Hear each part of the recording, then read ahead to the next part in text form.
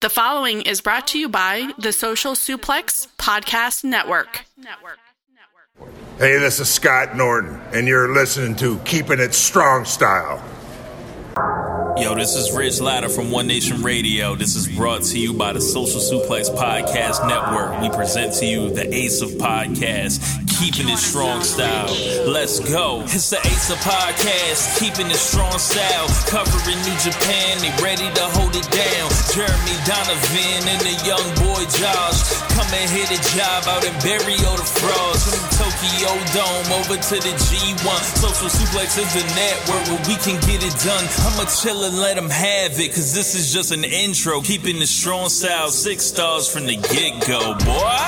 Yeah, from Tampa Bay to the Tokyo Dome, this is Keeping It Strong Style with your hosts, Jeremy Donovan and the young boy Joshua Smith. And thank you for listening. Welcome to Keeping It Strong Style, the ace of podcasts on the Social Suplex Podcast Network.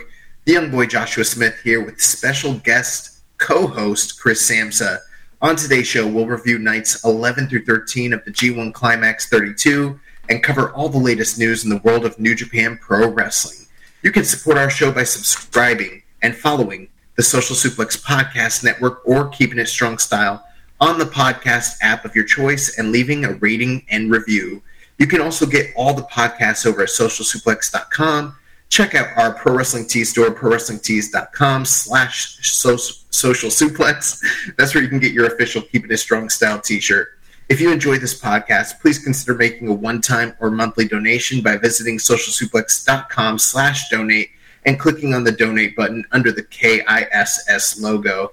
This week's episode is brought to you by the NJPW EXT, the only browser extension for NJPWWorld.com with features like dark mode, improved translations and layouts, custom and shared playlists, synchronized viewing parties, and much, much more. It takes NJPW World to the next level. Visit njpwext.us today for details. And I am here on the air with my co-host, Chris Samsa, not Jeremy Donovan, who bailed on us for his wedding and for his marriage and his honeymoon. How dare he? Chris, how you doing tonight? Oh, I'm good. I'm happy to be the second wheel with you, I think, for the first time. And, yeah, I mean, congratulations to Jeremy. My invitation must have gotten lost in the mail because I don't believe I received it. So I'll have to take that up with the post office. But, I mean, if anything was going to get me to Florida, it may have been Jeremy's wedding, but... You know, it's cool. I had to be home to set up, to do this, to be helpful. I had to watch all the G1, and I probably would have sent a gift though. So you're missing out, pal. Hey, you were listening to the show last week. I told you we could send a donation, so I mean that's on you. Yeah, that's a gift. My presence is also a gift here. The only thing that can get you to Florida, not New Japan Strong in St. Petersburg, Jeremy's wedding, big draw. Listen, priorities are priorities, okay? So someone made a joke and they were like, I guess Rocky's invitation got left in the mail. And I was like, you know what? I think if he sent an invitation, Rocky probably show up to this wedding. He might have. He's about the nicest dude on the planet, so, like, there's a chance. There's a definite chance that he would have just, like, shown up and been like, what's up? The craziest thing for me was, I've done it before, but, like, man, there's nothing more nerve-wracking than reading this rundown. Like, I don't know how Jeremy does it every week. Obviously, I botched a couple times, but, like, dang, that's a mouthful, a lot of words to read there. You know, I've had some feedback about that. It's kind of a lot at the beginning, and listen, I love you guys, but I always hit that skip 2 minutes button right at the beginning of the podcast because, like, I know the spiel. And almost every time 2 minutes is exactly where you jump in and you're just like Jeremy's like, young boy, how you doing? And then all of a sudden, like, there you are. You know, since he's not here, we can do whatever the fuck we want to do on this episode. I've told Jeremy, I'm like, let's try other, like, introductions instead of just like, young boy, how you doing? Yeah, for those who don't know, Jeremy steers the ship. I mean, that seems pretty clear when you're listening to the audio too, but listen. Yeah, Jeremy does everything. He does the rundown for these shows, the organization. He, like, finds all the news stories. He does all the editing, the soundboard. I just show up and talk. Like, this is the most involved I've been in years in this podcast. And by most involved, he means he read the intro. No, I also he did. Yeah, okay. You sent me the rundown too, but you know what? It takes a long time. Like, I have a new appreciation for what Jeremy does. I'm like, dang, this. Like, how does he find the time for this? But this has been a crazy weekend, you know, with the wedding and like the rehearsal and everything, and like all these G1 nights. Like, I'm amazed that I even got to view all of this, but I'm glad I did, because probably the best run of shows during the entire G1 this year so far. So, you know, I'm glad you're here for this episode, because if it was just me, I'd be like probably forgetting most of this. Yeah, well, I mean, the G1 is certainly heating up, and there's been some really good stuff, and I am excited to be here to talk about it and to fill the gap left by the wonderful Jeremy Donovan as he's on a honeymoon, I guess, somewhere. He is on his miniature honeymoon. The mini-moon.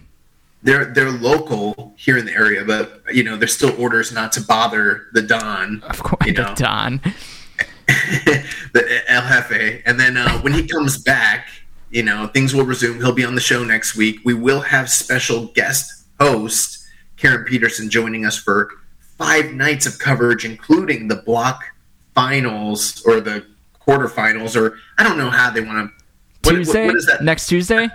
Yeah. That's the last night of block, so you'll know who's going into the semis. Into the semis, yeah. Right. So, yep. So that's going to be a big episode. She'll be here to help us and kind of bridge the gap as Jeremy reacclimates to the real world. And then I think in October, he's got a bigger trip planned. So probably right around that Ryogoku show that got announced. So I think he's taking all the donations that we've gotten over the past couple of years, and he's been saving it up, and he's going to blow all that on his honeymoon. So, you know. What? Because you don't get any of that?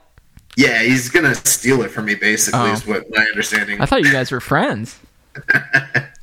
No, but we do have... No, we are good friends.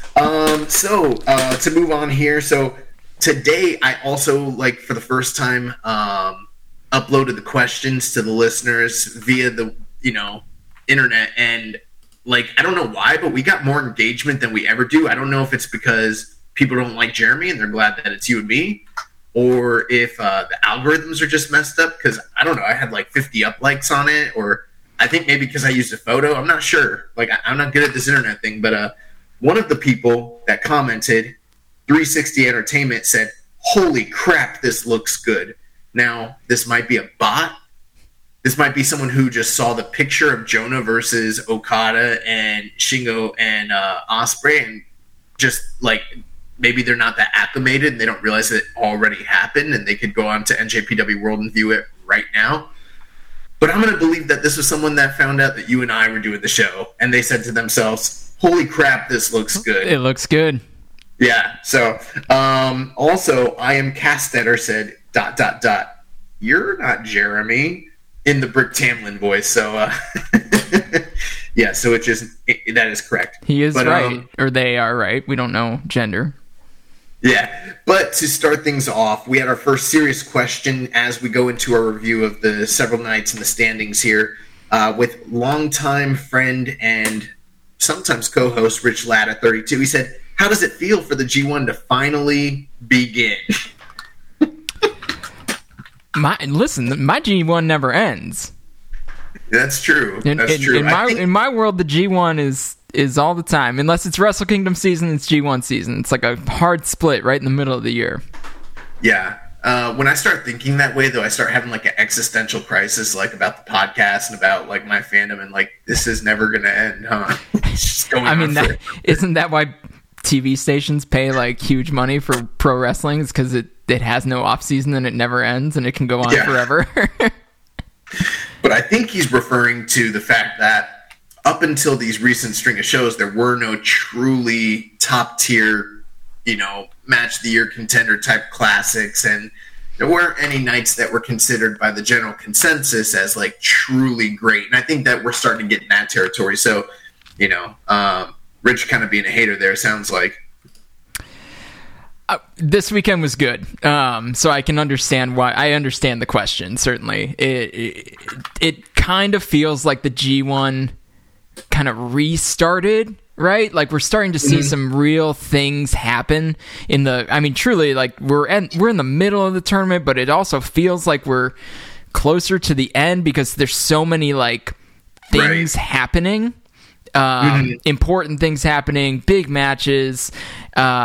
People being eliminated, people pulling ahead, like the standings are starting to have some relevance, whereas before they were like everyone's 2-1, or like Jonah hasn't wrestled in 12 days. You know, it's like we're kind of into this. We've hit a groove where they went to Osaka. Osaka's, you know, a great landing spot for the G1 every year. So we it does feel more like G1 season after this past weekend.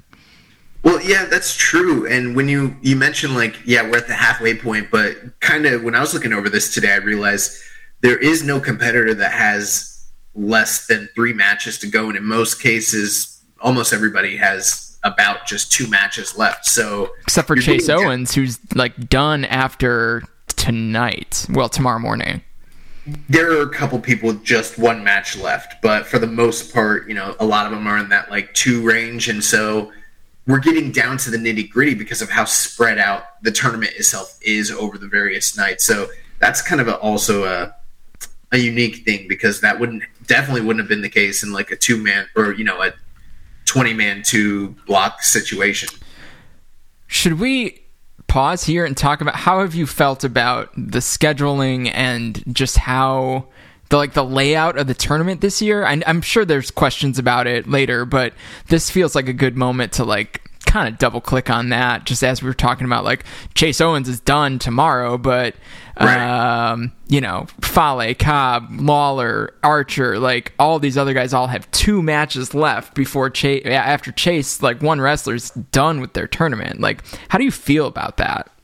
Well, I definitely have issues with the layout of the tournament because of the way that it's kind of fed into, you know, the overall vibe of the nights and also match quality as a whole. It doesn't, you know, extend itself to serving that sort of like epic G1 classic nights the way we normally would get in the 2-block situation. But from like the sporting fan, you know, kind of Grand Prix aspect where it's a little more kayfabe, it does add a lot more intrigue. And now that we're at this point, if you've been following along, I mean, we've got this situation here with, and we're going to talk about them here in a second, Jonah and Okada, for instance, where, you know, Jonah just beat Okada. They both got 2 matches to go, and they're tied at 6.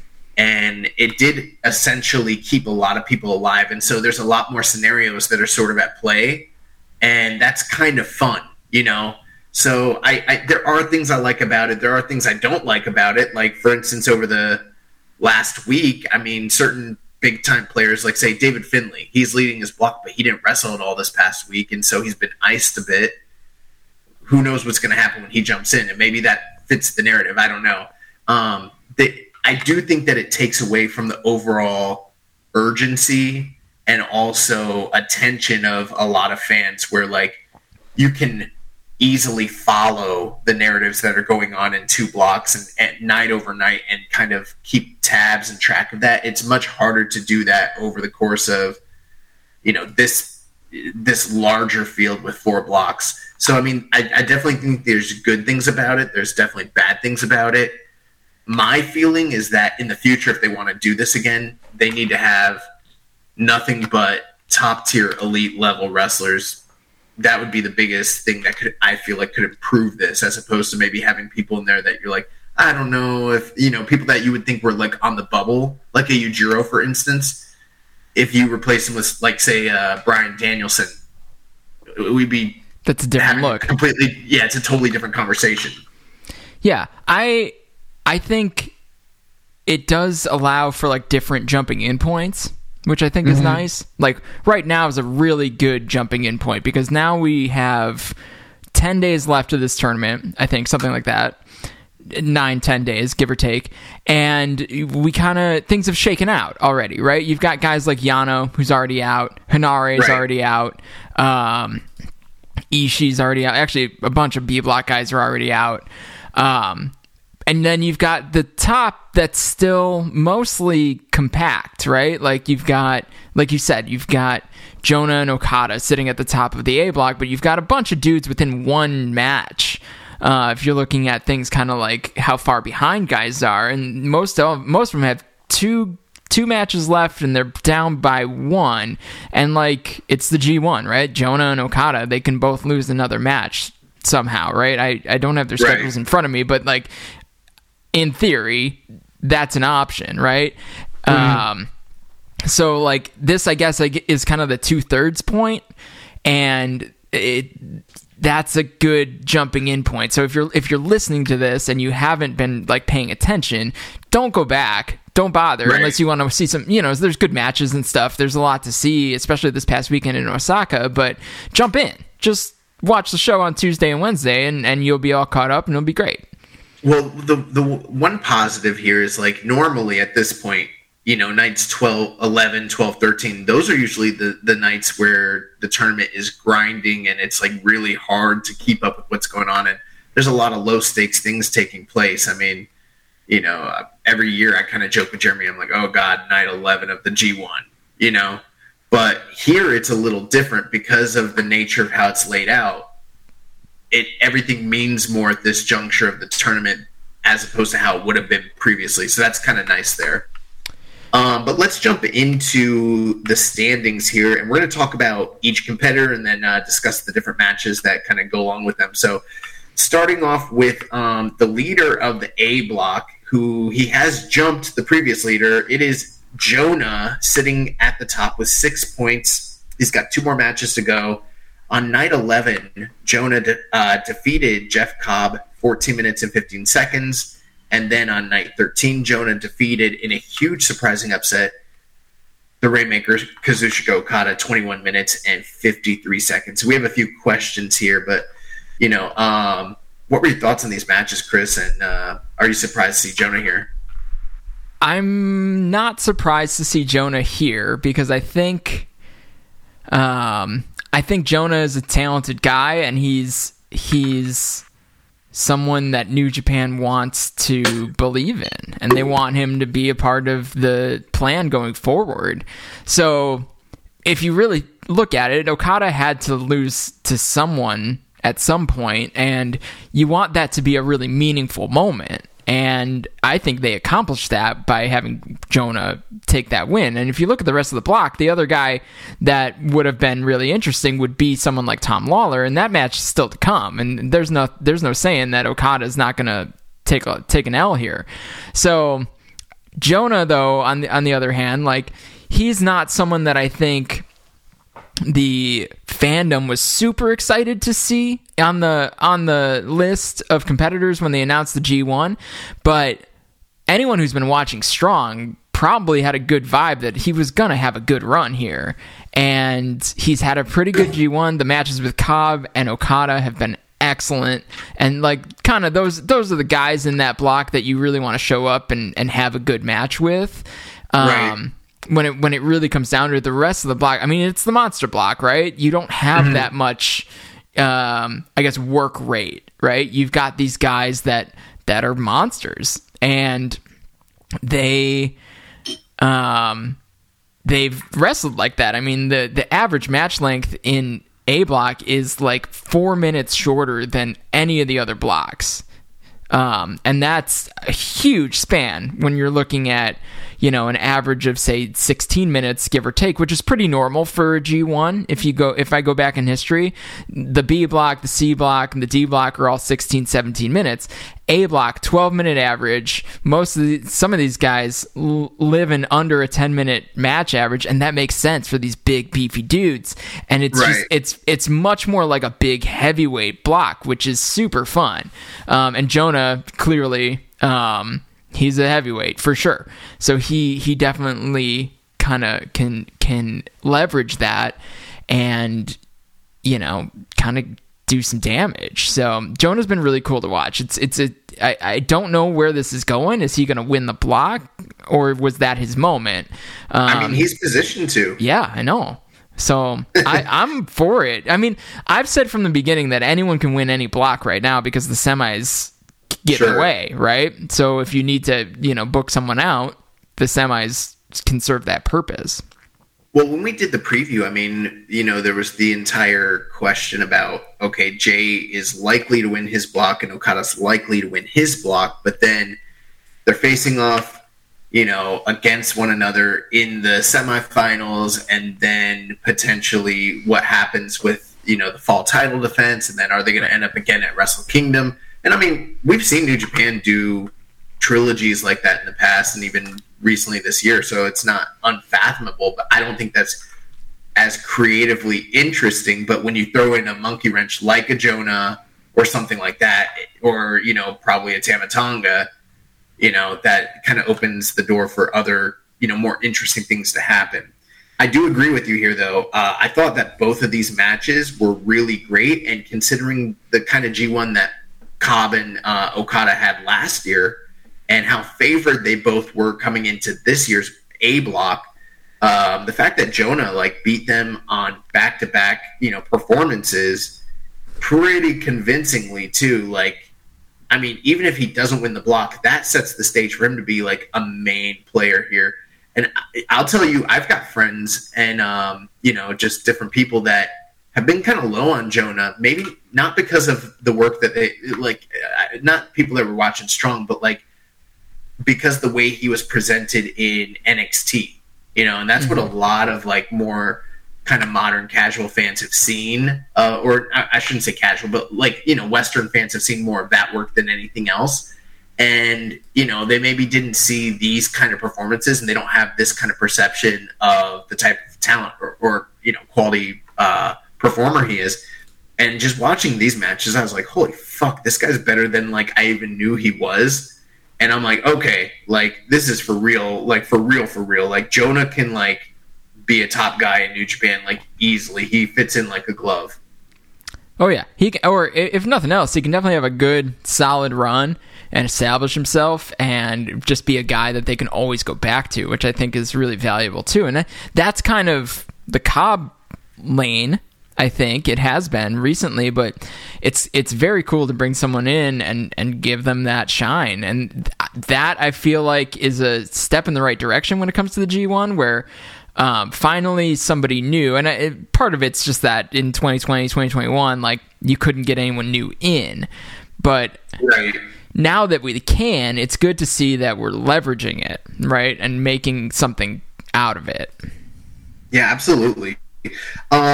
And again, can't speak more highly of these matches. I mean, Jonah and Jeff Cobb was the epitome of what we've wanted out of this monster block. Two giant behemoths going out there and just having an incredibly physical war. It was literally a kaiju battle, and could have gone either way, and Jonah picked up the win there.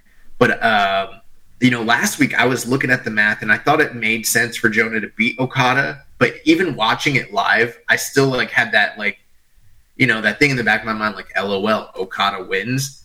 And then right when Okada went to, and the whole match, Okada is still coming back and everything, and he's having these rallies, but they gave a lot to Jonah. And there was something where I'm watching it in the back of my mind, I'm like, oh, okay, I see what's happening. Okada's looking for fresh rivals that he can have big matches with down the line, and he's doing everything in his power to make Jonah look like $1 million. And that's exactly what happened here. And the penultimate moment where he goes to the top, he goes for the John Woo double dropkick, and Jonah turns that into a powerbomb.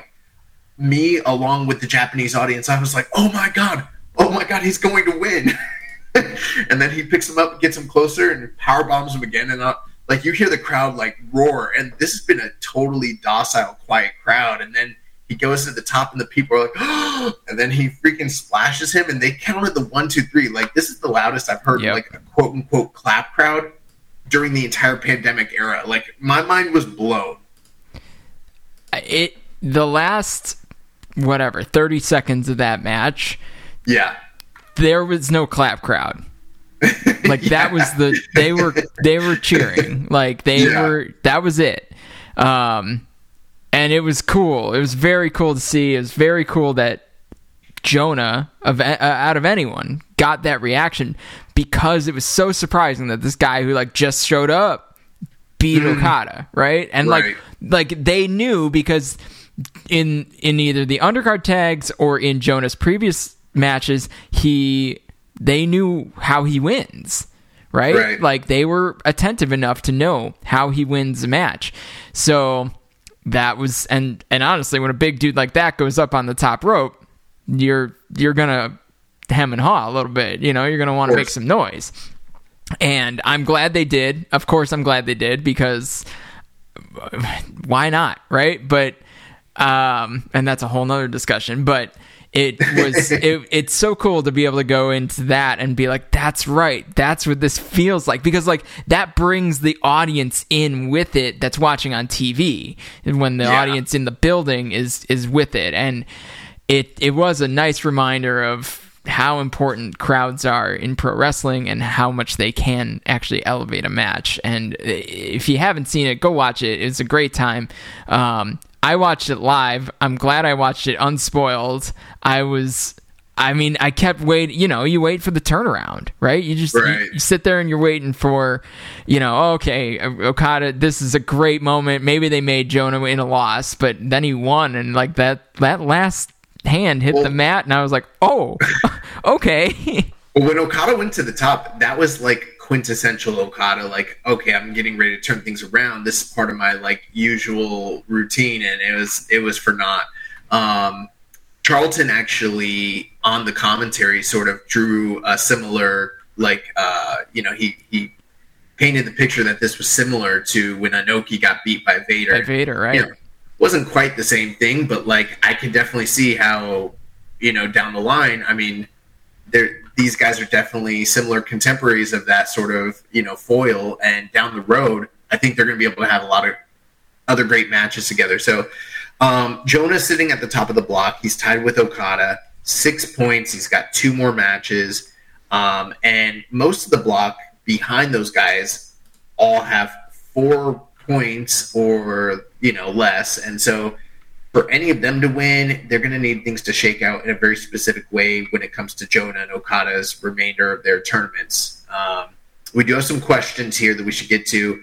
Intelligent_end1516, he said, after his performances against Cobb and Okada over the weekend, Jonah should be booked to win that block, right?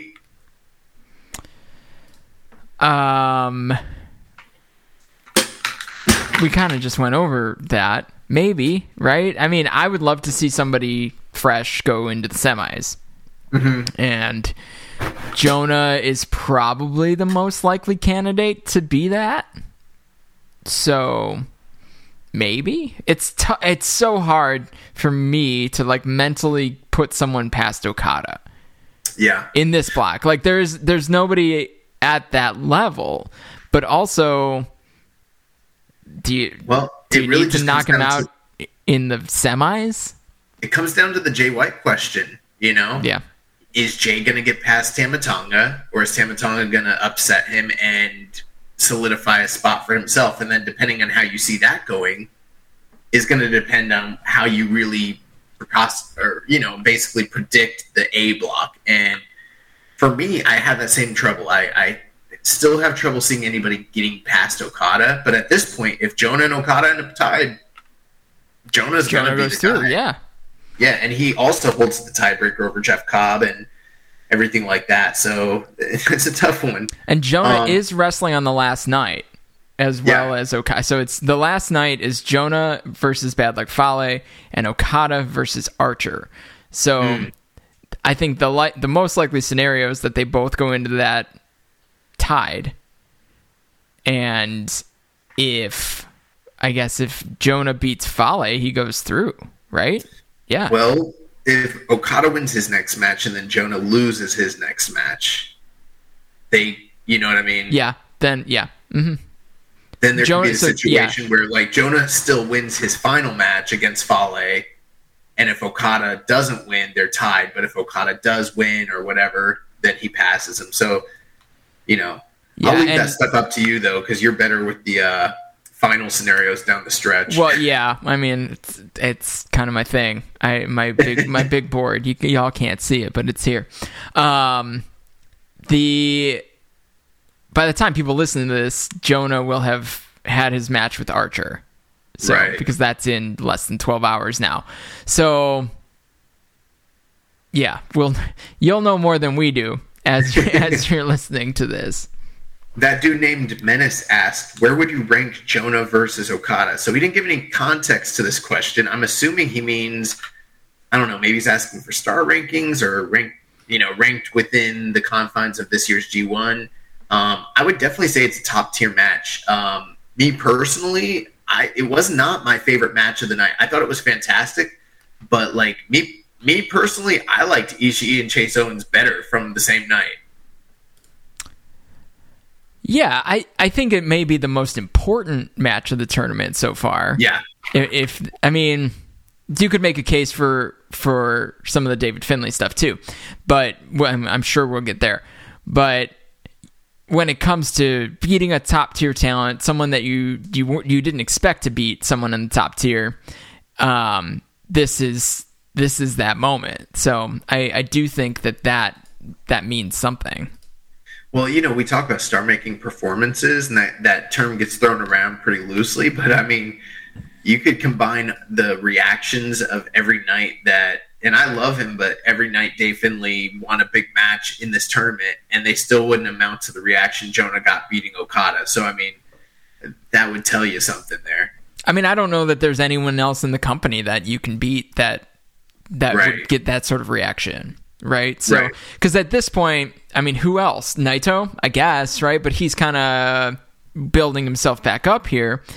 And besides that, I guess you've got White, right? Because he's the champ and he's pretty well protected. But other than that, if I'm scrolling down the list here, I mean, Ospreay's up there. Shingo has his moments, but I mean, when it comes to like real true top of the mountain, right. It's Okada. And if you beat Okada, then you're a little bit of a made man. But just to I'm not like Jeremy. I haven't kept my grapple.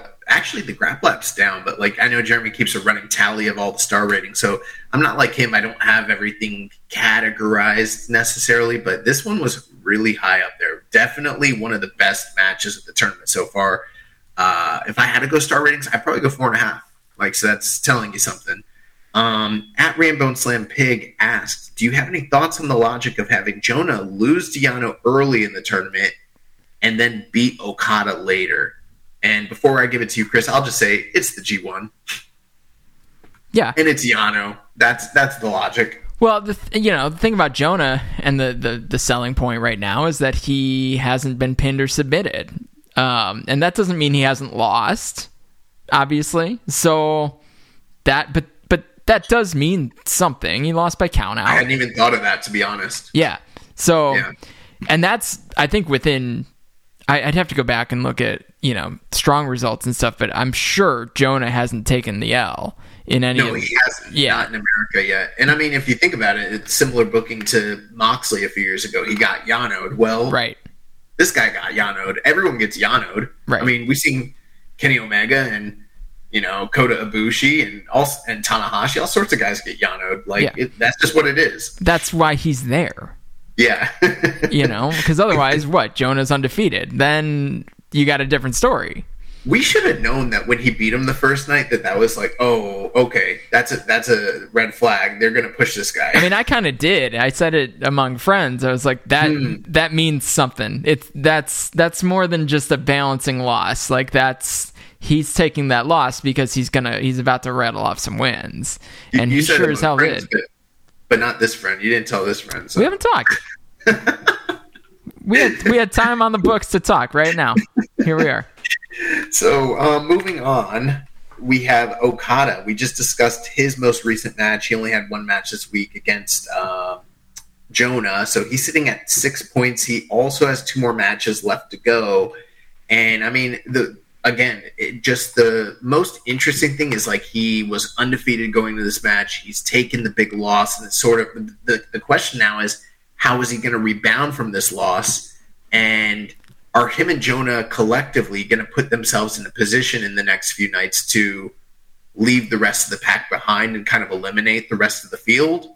Or are we going to see both of them maybe drop a loss between the next couple nights and maybe keep some of these guys alive, you know? Yeah, the interesting thing is they both have Lance Archer coming up. So Jonah's got Lance Archer next tonight, and then Okada's got Archer on the last night.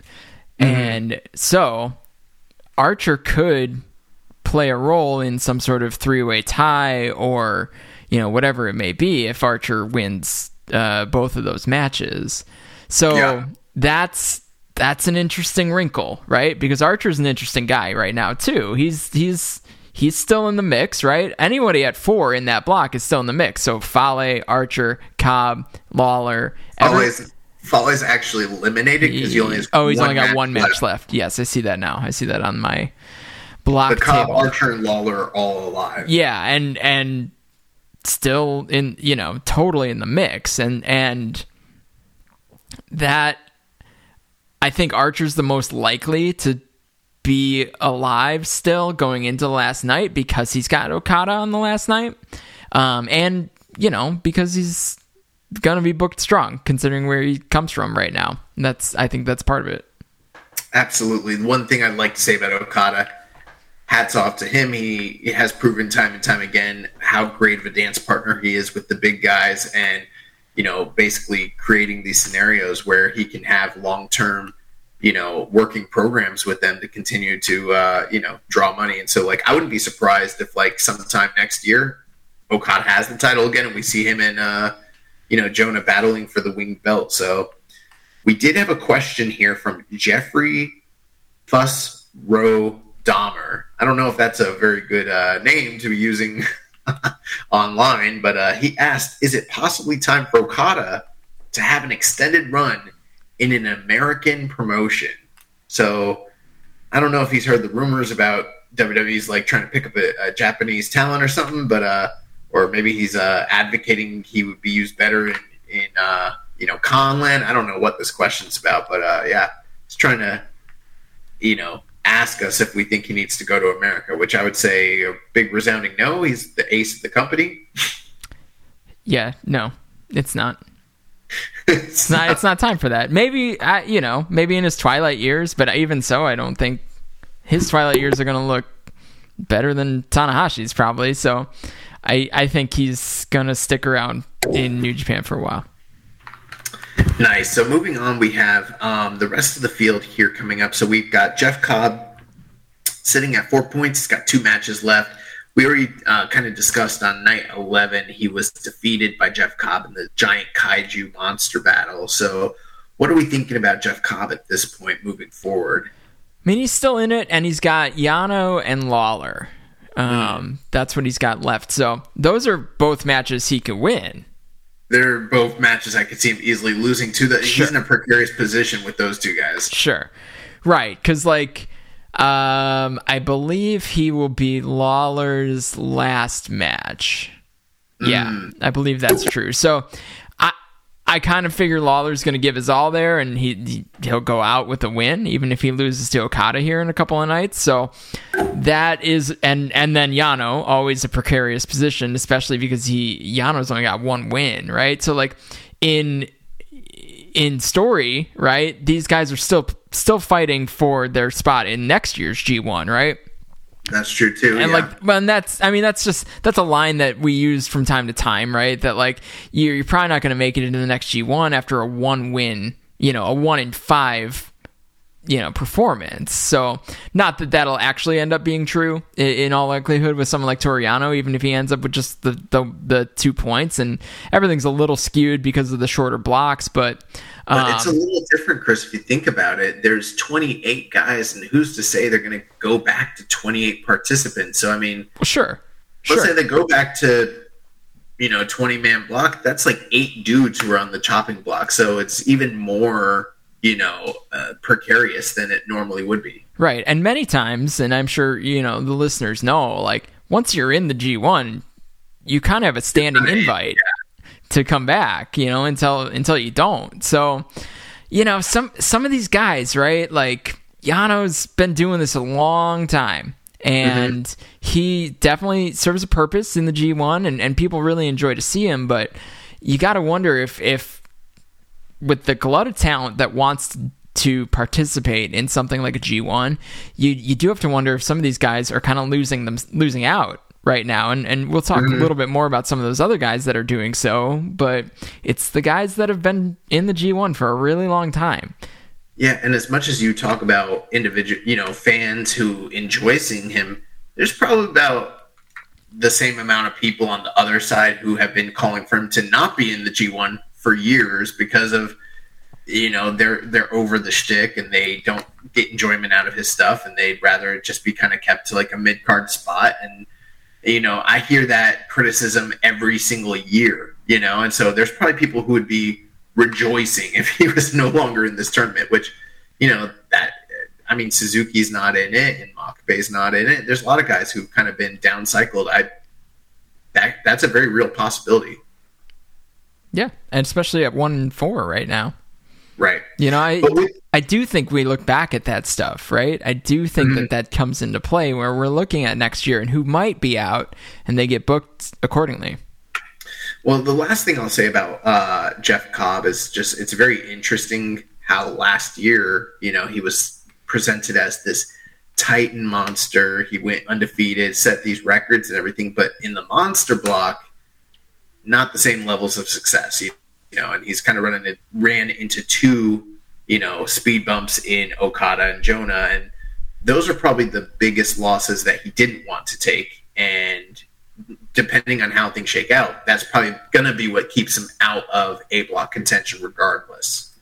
Yeah, because those are tough tiebreakers to not have, especially at this point, right? So that makes it a huge uphill battle for Jeff Cobb. Yep, but we'll see how that shakes out. Let's move on. We have Bad Luck Fale. He is eliminated at this point. He's got one more match. He was defeated on night 13 by Tom Lawler. 11 minutes and 5 seconds, and he's got one more match remaining. So at this point, Fale pretty much would be playing spoiler moving forward. Yeah, playing spoiler and always a guy. So Fale, the A block's the only block with only one Bullet Club member. So whatever happens with Fale, you have to figure there might be some bearing on what's going on with Bullet Club.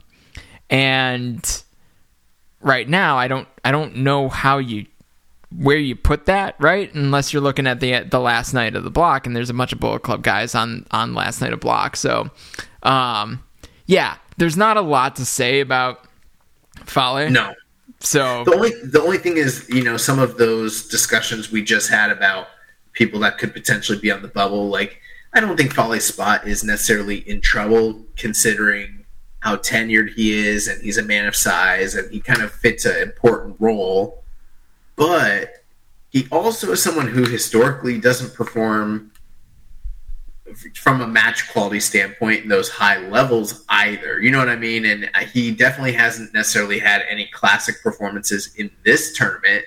For my money, the hardest he worked all tournament long was probably either the Okada or the Lance Archer match, and people derided the Lance Archer match because of the bad finish. So, I mean, who knows? Like, is it possible down the line Fale could be a guy that could be maybe disinvited from a G1 if they go to a smaller block? I don't know. Yeah, I mean, I think Fale's got enough going on in regards to the Fale Dojo and things of the sort, and I think... I do think he serves a role here, and I think he's perfect for the monster block, but we'll see what that match against Jonah brings, right? Because that's going to be an important match. Well, that's the thing. In the past, I would have said no. Fale had a very secure spot in this company because he's a monster. But now there's other monsters. We got a bunch of monsters now, yeah. Now that there's other monsters, like, bro, you're not the only monster in this company. So, that's an interesting take. And, he's going up the monster of all monsters in this block in Jonah. So he does have something to prove, even if he's out of the tournament. I mean, he's the old guard going up against the new guard. That's going to be a very interesting match from that standpoint. Right. So if Jonah wins that match, is that a passing of the torch? I don't know. It might be. Could be. Definitely could be. The next guy we've got up is Lance Archer. Again, he's at 4 points. He has 2 more matches left to go. And on night 12, he defeated Toru Yano 9 minutes and 14 seconds. Now, for those of you listening, you'd be like, yeah, of course, Lance Archer. Of course he's going to be, Toru Yano. But historically speaking, it's my understanding that he doesn't always do so hot against Toru Yano. And so this was definitely one that he could have potentially lost. Well, yeah, I mean, that's the Yano role, the banana peel, right? So, so he has Okada on the last night, and he has Jonah, like I said, tonight, basically, in a couple of hours. So we're going to know a lot more about where we're headed with Lance Archer after that match with Jonah. He's either going to be headed into Spoilerland, where he's just trying to spoil Okada, or he's going to be in the mix, and they're all going to be in the mix on that last night, which could make for some fun times. Yeah, and I will say this about the Yano Archer match. I haven't been as interested or entertained by some of the Yano antics in this tournament as I have been from previous tournaments. But for me, I'm thinking that the Lance Archer match might be the high mark for Yano comedy in this tournament. And, maybe, I don't know, the Tom Lawler match was really good too. That was good. That was good. But the Archer match, the way that he, still maintained this monster, blah, blah, but he kind of went outside of his comfort zone, and he's taping up Yano and, everything like that. The way they, got, who was it? Was it Yuto Nakashima got tied to him on the outside? There's just a lot of cool stuff going on there. And then ultimately, Archer just, what's his finishing move? The fucking thing where he puts him over his head. The blackout? Yeah, he hit him with the blackout. It's that's awesome. Go to hell. So, yeah, we'll see what happens with Archer from here on out. And then last two, so we got Tom Lawler, and he was kind of, down at the bottom of this thing last week, but since then he has rebounded by defeating Bad Luck Fale. He's at 4 points. He has 2 more matches, and that Fale match was one where, the match wasn't quite great or a classic, but I think Lawler did a lot to get as much out of Fale as he possibly could. And they had a pretty titanic back and forth struggle. And the fact that he was able to ultimately get that nasty knee on the brain on Fale was pretty impressive there. Yeah, Lawler really shined in that match, and I think Lawler's had a really good tournament. Getting that win over Fale and focusing on the nasty knee on the brain as his finish for this tour has been really a good move, because it is something that he can hit on anyone if he gets them either to their knees or to the ground, and he has made good use of that. And Lawler, I think he's been a great addition to the tour and a great addition to the G1. I would love to see him in, I guess, a more traditional G1 in a 2-block 20 wrestler, but otherwise, I mean, even in this scenario, he's been a delightful addition. And even if he doesn't pan out, he's got Okada, and then he's got Cobb. So he's got a tough haul towards the tail end here, but hopefully he snags himself at least one more big win. Well, we talked about last week how anybody that had Okada still on the docket had a ticket to possibly really make themselves in this block. And we saw how Jonah did that.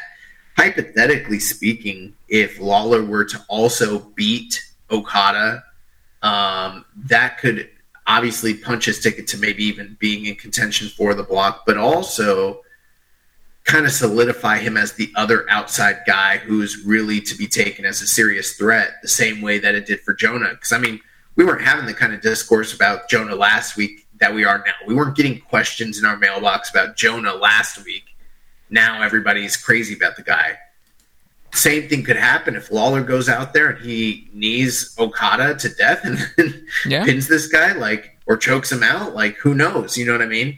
And I also like the idea of, we've seen in the past where there's been stagnation with the the different units and groups in New Japan, but over in America, they've formed these other units like Team Filthy, like Team DK, and to send their leaders over here, I think if they were to hypothetically both win big key matches to kind of, establish those groups here, that sort of freshens things up overall for the product as well. Yeah, I mean, I think anytime you bring in somebody new and they make a mark, then that's going to make for a fresher product. So, and fresh matchups. I mean, that's what for me has been so fun about this G1 is that there's a bunch of new guys, and there's a bunch of new guys interacting with the old guys, and it does feel like we're turning a corner to a new generation almost. Mm-hmm. And generation in New Japan means something totally different, but we're stepping back into the international promotion space, right? With a lot of guys who speak English, a lot of guys from the UK or the US or Australia or New Zealand, a lot of guys from all over the world in the G1.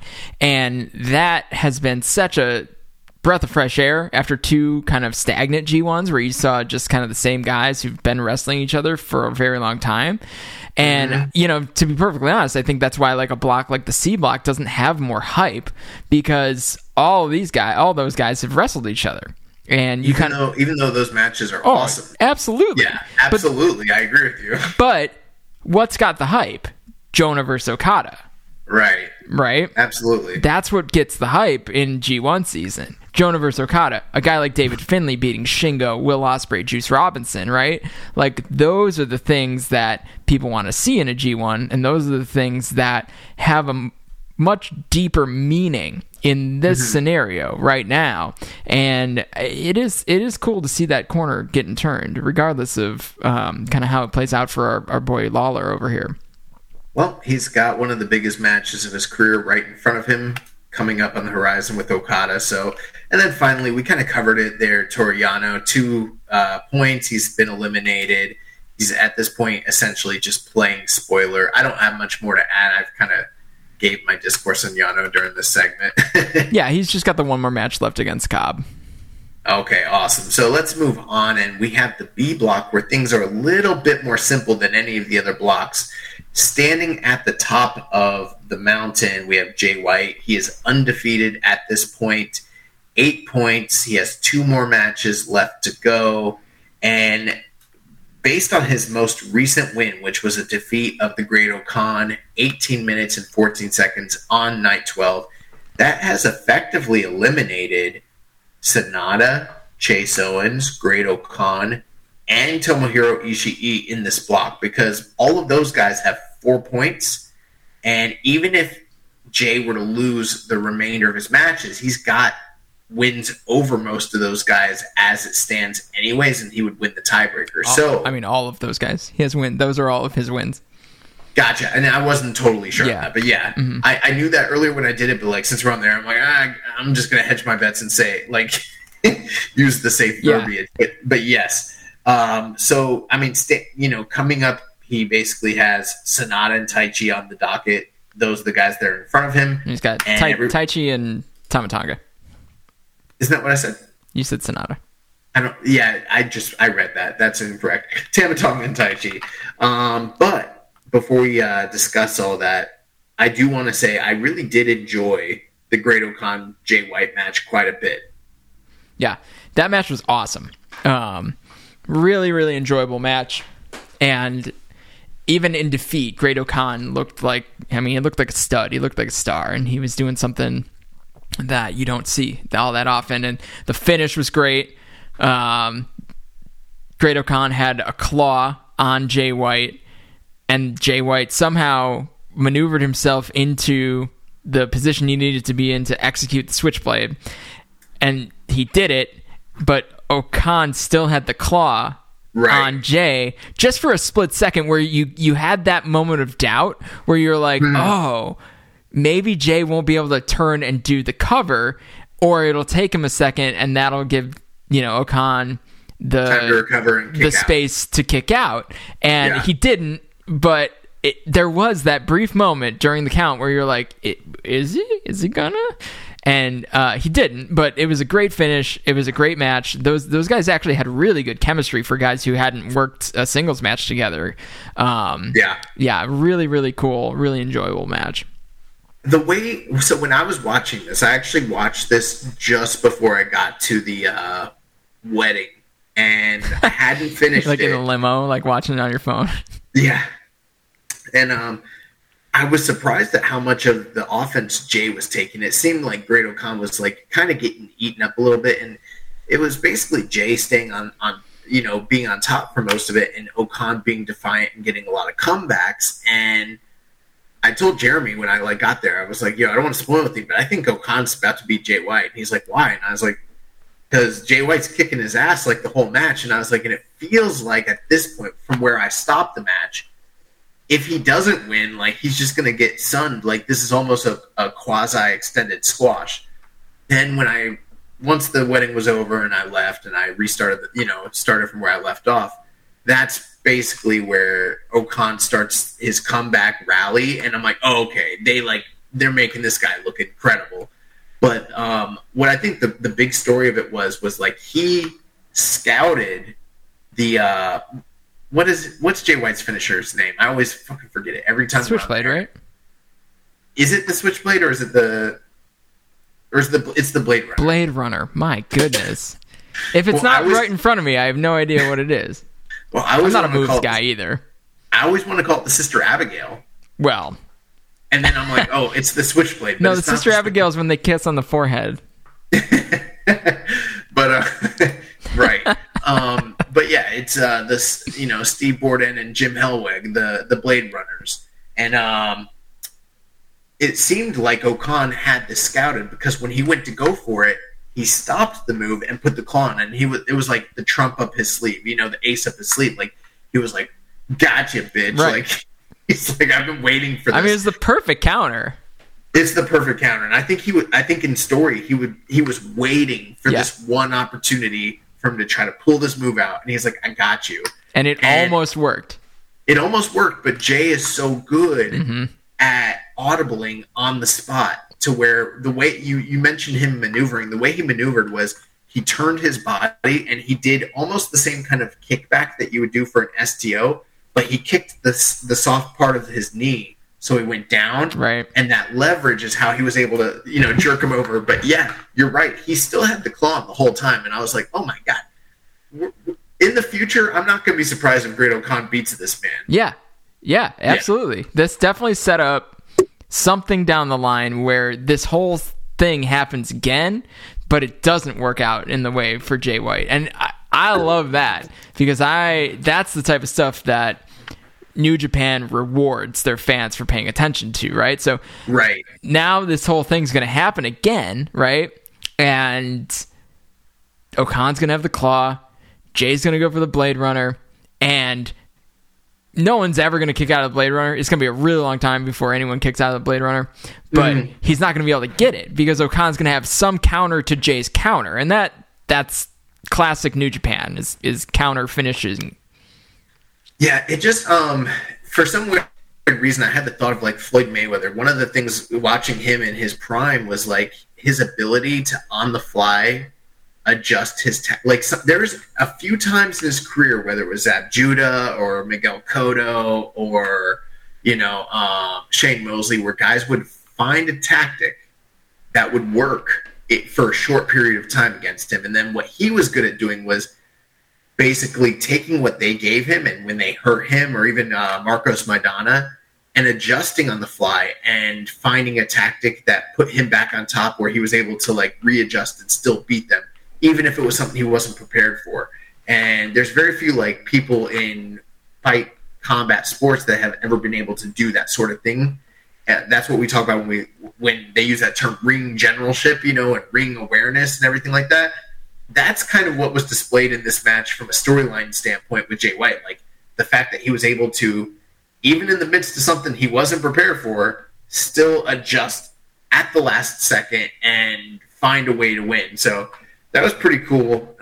We did have a question here from Pulmonary Archery. He said, will Jay White stay undefeated until the semis? And if not, who's going to beat him? Now, I do appreciate the question, but I was a little confused by it because he's only got 2 more opponents, and I think we all know who they are. It's either going to be Taichi or Tama Tonga at this point, basically. I think Jay White's going through the block undefeated. Wow. Yeah. Okay. So here's the thing. I don't know.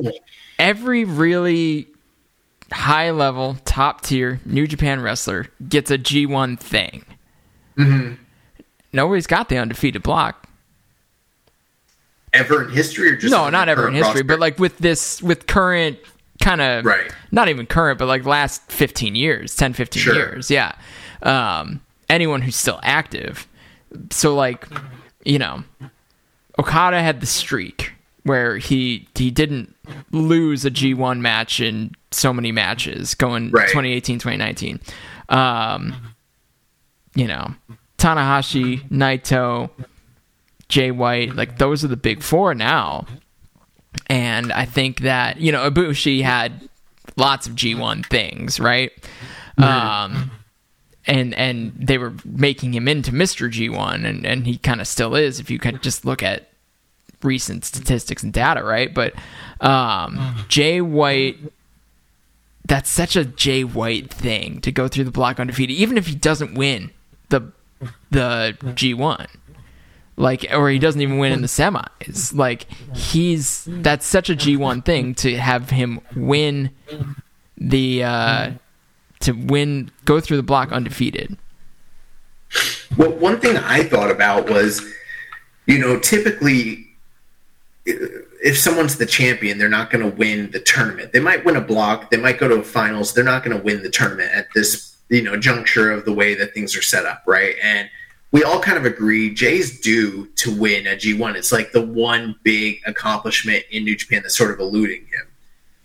And the common thought is he's not winning this year. But then I started thinking about it, and I was like, if they really want to establish him as this like legendary Gaijin figure, what if they just have him win it as champion? And then who knows what comes after that? You know what I mean? For the rest of the remainder of the calendar year. So, I mean, the more that this is going on, I do still think, we're going to talk about it here in a second. Tama Tonga's got 3 more matches. I think he's going to win at least his next 2 and put himself in position to be that guy that could beat Jay White in the final of the block. I don't know. But if Jay goes through, I think Jay should just maybe win the tournament at that point because he's due to win a tournament anyways. The only way you do that is if you have something really interesting lined up for January 4th.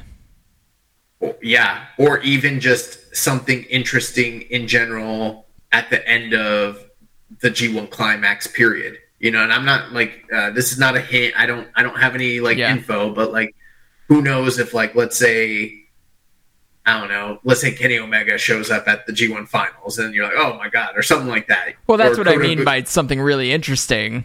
Right. Right? Like, that's what I mean by something really interesting at the end of for Wrestle Kingdom. If you have someone like Kenny Omega, yeah, sure, Jay should win the tournament.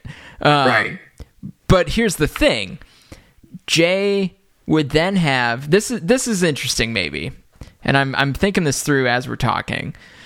Jay would have the right to a main event title match at Wrestle Kingdom, right? Like, that's what you get when you win the G1. That's commonly accepted as what, historically, yes.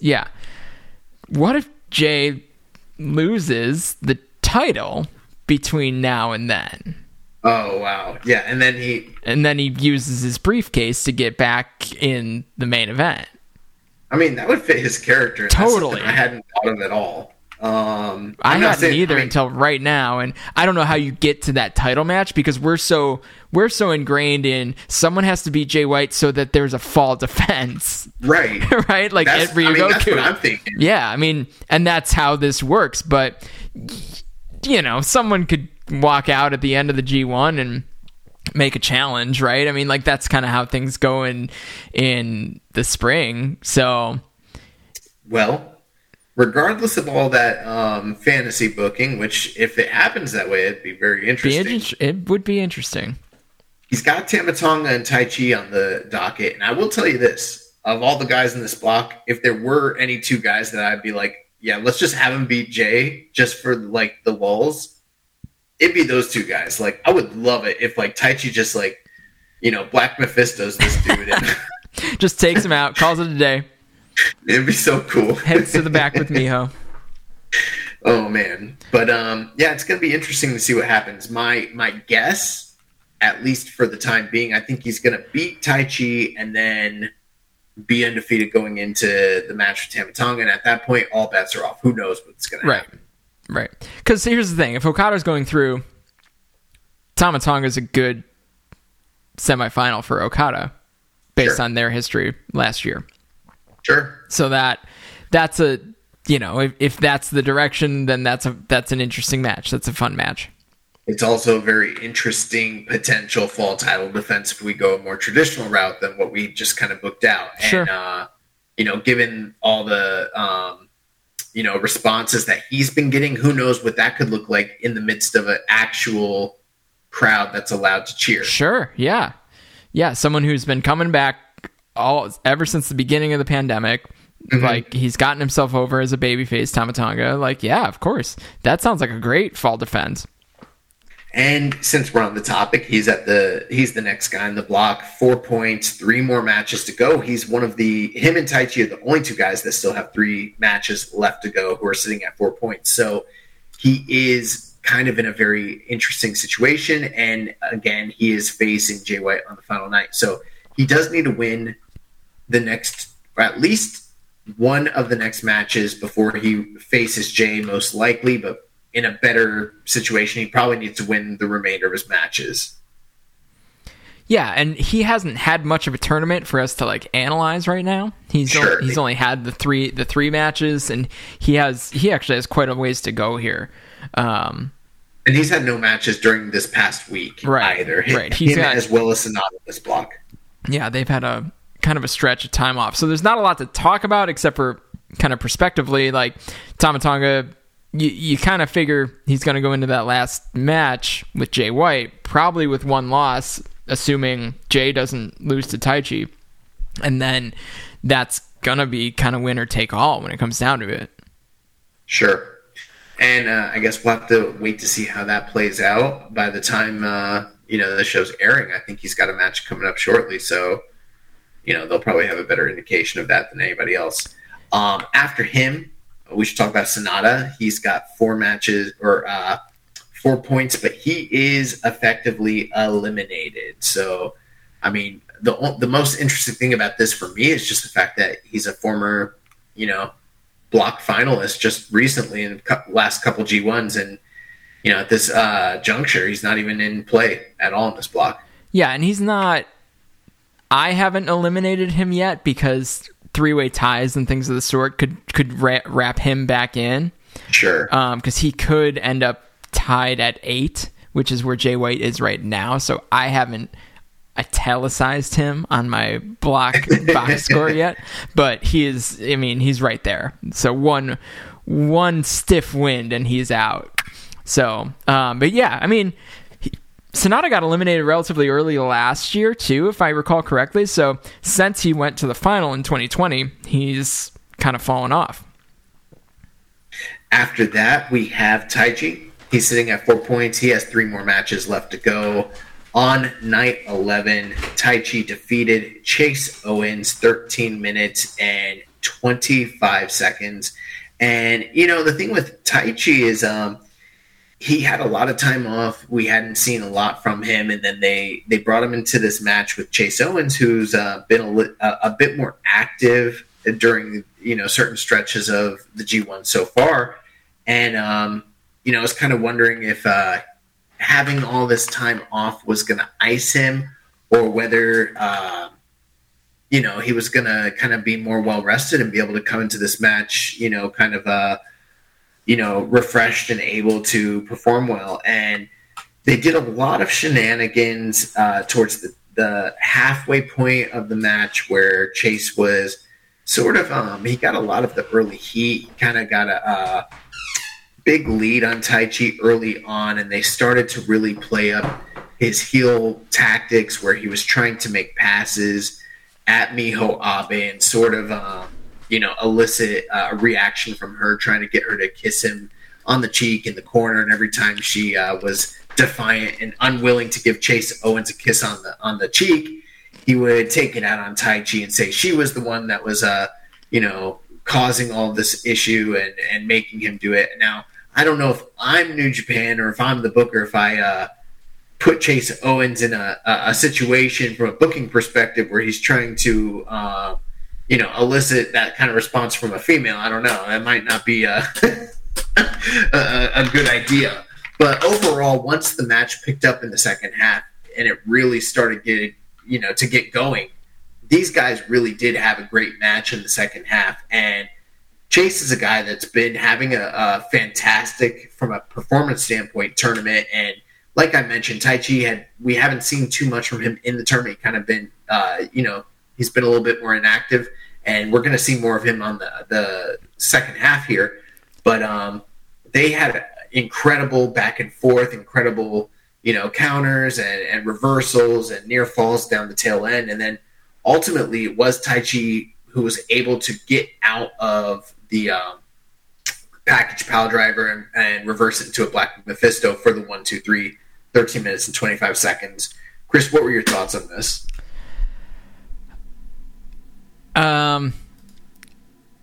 Taichi has not been all that impressive to me for this tournament. Really? Yeah, I don't know. I'm not very memorable, maybe, is probably the better way to say it. Like, they're just, again, similar to Tamatanga, there's not a lot to draw from right now. Because he still has 3 more matches, and 2 of them I think are kind of big matches that I'm looking forward to in Great O'Khan and Jay White. So, like, those are the guys that I want to see Taichi wrestle more frequently than anything. The Chase Owens match was good. The Ishii match was good. The Sonata match, if you like these guys, you like that match probably. It was okay. That was his low point, I would say, so far for the tournament. Yeah, so... But there's a long way to go for Taichi. I mean, halfway through the tournament, he said he was only going to win 2 matches. I don't know if you read that interview right before the G1 started. No. He was talking about how he thought Zack Sabre Jr. was going to either win the block or win the tournament. And the interviewer goes, "Well, what about you?" And he goes, "Nah, I'll get like 2 wins."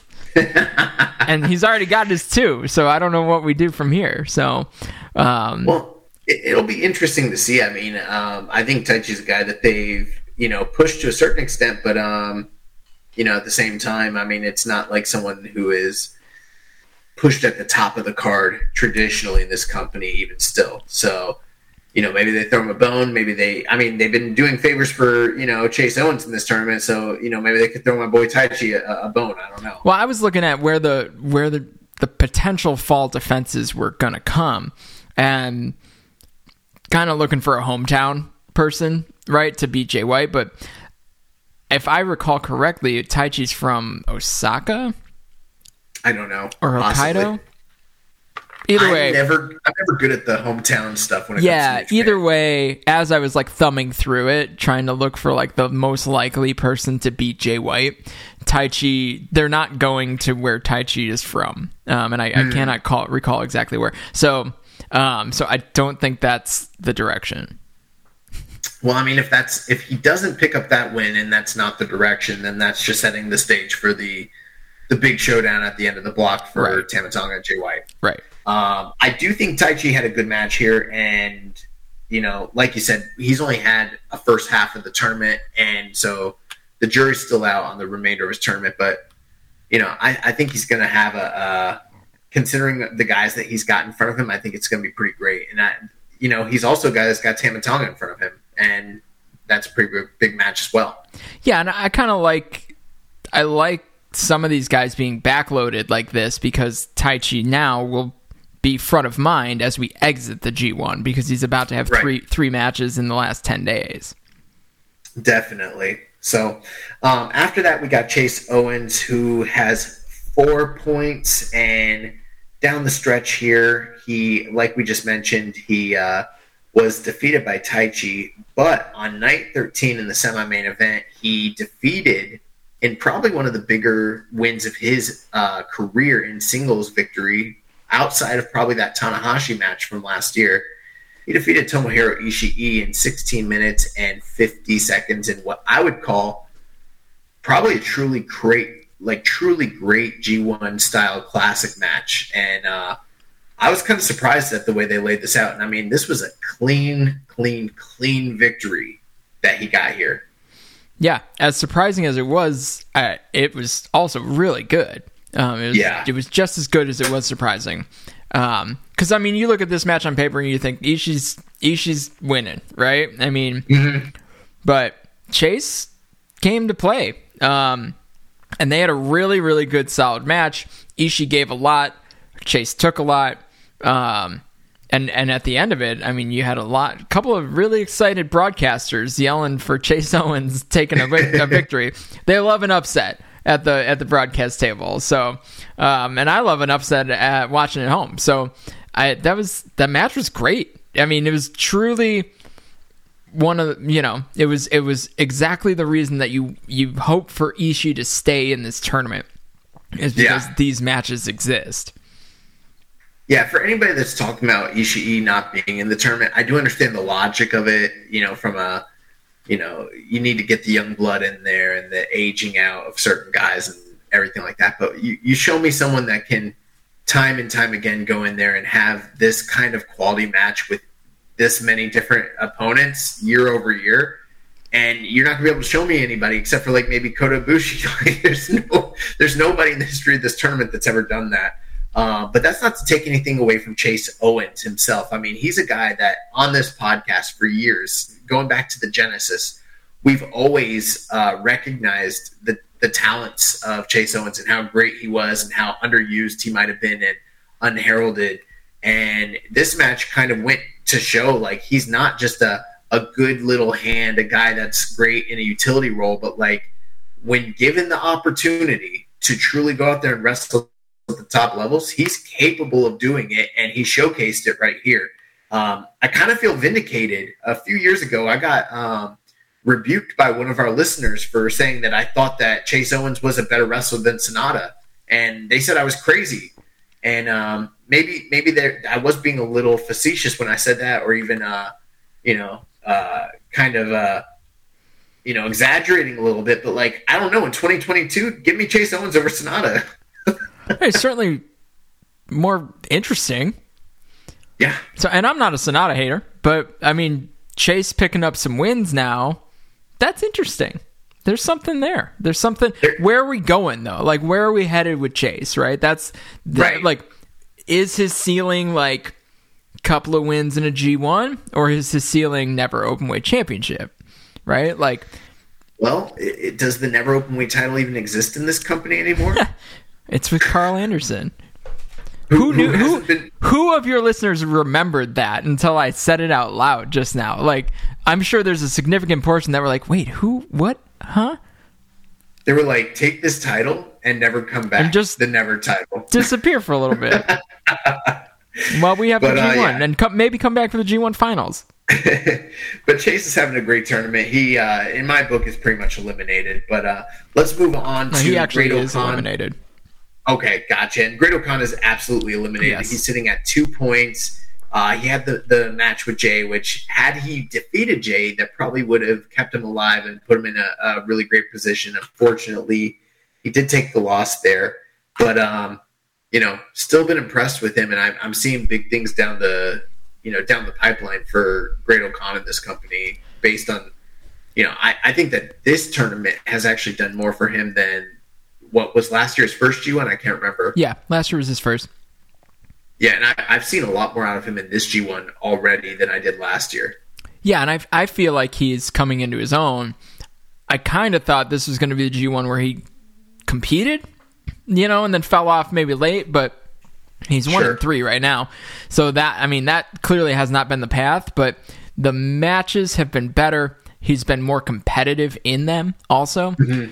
And I think that, there's definitely a lot to tap into with Great O'Khan. I think they know that he's early in his career. And the United Empire guys have to, you kind of figure they're going to land, with Will having more points than Cobb, and Cobb having more points than Great-O-Khan, and Great-O-Khan having more points than Henare, even though they're all in separate blocks. So I do think some of that inter-unit, balancing act does come into play here. Yeah. Yeah, that's a good point. I didn't even think of that really, but yeah, I mean, he's definitely early, and I think back to some of those like early G1s from like 04, 05 when we saw guys like Tanahashi and Nakamura and like Shibata, and you could kind of see how they were booked, and like I think the company knew in a lot of those situations that those guys were the future, but they had time to go before they like really started to push them. And so you look back at some of the point standings, and like when you watch the matches, Shibata's out there in 04 like kicking ass, but then you look at like his ending total and he's not doing so great, and then a year later those guys are pretty much leading the company. So I wouldn't be surprised if in the next couple of years that's what we see out of a guy like O-Khan here. But yeah, and again, loved the Jay White match. At the bottom of this block, we have Tomohiro Ishii. He's been eliminated. He's sitting at 2 points. Again, he was defeated by Chase Owens on night 13. We had a couple comments by a few of the listeners of the show. Hawaiian Punch BB said, if this is Ishii's last G1 appearance, that must mean he is focusing his efforts towards the best Super Junior starting right now. Correct? I mean, I am the guy who always says that being a junior is more about your height than it is about your weight. Sure. And Ishii would fall into that category, but he's also he's got a lot going on. This has been my crusade for years. We need to get him into the junior division. Just cut a couple kilos and he'll be fine. I feel like it's more than a couple of kilos. Kevin from DC said, is Ishii the man or what? That is all. And yes. Indeed. Yeah, he's the man. And like, even still at this point, I don't know this. I haven't done the math, but like, I think it's hard to call a guy who's taken this many losses and who's sitting at the bottom of the block like the MVP. But like, if you just went off match quality, I think he is the MVP of the tournament. I don't think anyone's had as many great matches as him this year already. He's had a great tournament when it comes to that, right? If you're a person who watches the G1 or New Japan mostly for in-ring quality and that style, Ishii has shown up every night. And that, that's to be honored, right? I mean, and he's got Sonata left on the last night of block. I don't think that match is going to mean anything. And what's funny about it, too, is like this is considered probably a down year for Ishii in terms of match quality, comparatively speaking to some of his other G1s. Sure. And in the best in-ring company in the world, in the most prestigious tournament that they have year over year, he's still outperforming everybody regardless. Like, that's how good Ishii is. He's the best. And he's the best in these 16 to 20 minute G1 sprints. I mean, it's built for him. I mean, and he's a legend in it. And I hope it's not his last G1. I really, truly do. I really hope that that this is not the swan song for Ishii, but if it is, he's still giving it his all. And I think that's honorable. It's in its own way. All right, cool. So, moving on to the second half of the tournament, things are a little bit murkier when it comes to point standings for the second half, but let's get into the C block here. So sitting at the top of the block, we have someone who's doing a bit better than I'd kind of projected him to be doing at this point in the tournament, the ace of the universe, Hiroshi Tanahashi. He's sitting at the top of the block, 6 points. He has 2 more matches to go, and on night 11, he defeated Evil in 19 minutes and 1 second. And Chris, what were your thoughts on this match? And where do you see Tanahashi going from here? So the Evil stuff doesn't bother me the same way that I think some people have focused on, and has basically been a reason that they don't enjoy New Japan at this point, because Evil's not a main event guy anymore, even though this was a main event, but he's not in that space all that frequently. He's in that space in tournaments. He's in that space when we know we want him to lose. And one of these days, he's going to get another big win. This was not that day. So I kind of thought Evil was going to win this match because, as you kind of alluded to, I think Tanahashi's performing in a win-loss perspective much better than anyone expected him to coming into this tournament. I mean, he's beaten Naito and Zack Sabre Jr. and then got this big win over Evil. And everyone's kind of waiting for Tanahashi to fall off. And what if he doesn't? Right? And so he might win the he could win the block. I mean, it's not the most outrageous thing considering there's semifinals this year too, but sure. I mean, yeah, Tanahashi could end up winning the block. If he ties with Naito, he wins the block. He's got the tiebreaker. The LIJ fans will lose their shit if that happens. Yes, indeed. But it won't be the first time, and it probably won't be the last time. So, I don't know. How do you rule him out? You can't. Sure. Right? But he got the win over Evil. This match was good. I mean, I like this match a lot. It was good. There was a lot more cheating in a big main event style New Japan match than probably to my taste, you know. But then again, it's an Evil match. It just feels like we're, you know, on a loop and just saying the same things over and over and over again. At the same time, what I think they've done at this point is I think we're at the point where Evil is working like Evil from LIJ mixed in with the cheating tactics of the early stages of his, you know, Bullet Club heeldom before House of Torture even existed. You know what I mean? Or just the early like genesis of it. So he is putting in more effort, and you know, I only say that to say this: if you were an Evil fan and then you kind of fell out of favor with him because of what they were doing, you might want to come back because he's actually wrestling like the old Evil again. Now, me, I've never liked Evil, so it doesn't do much for me. But I was surprised, like you mentioned. I thought Evil was going to beat Tanahashi here because he already has wins over Zack. He's got a win over Naito, and Evil's the other big guy in the block. And I'm like, you know, Evil's probably going to beat him and kind of, you know, even things up a bit more. But now Tanahashi got the win here. He kind of had a similar like roll-up victory in this match, the same way that he was able to kind of like beat Zack earlier in the block as well. Right. So that was a little bit surprising there. But yeah, there's a lot of cheating in this match for sure. Oh yeah, they didn't hold back. But Tanahashi seemed to have the answer, which is what you're supposed to do as the ace.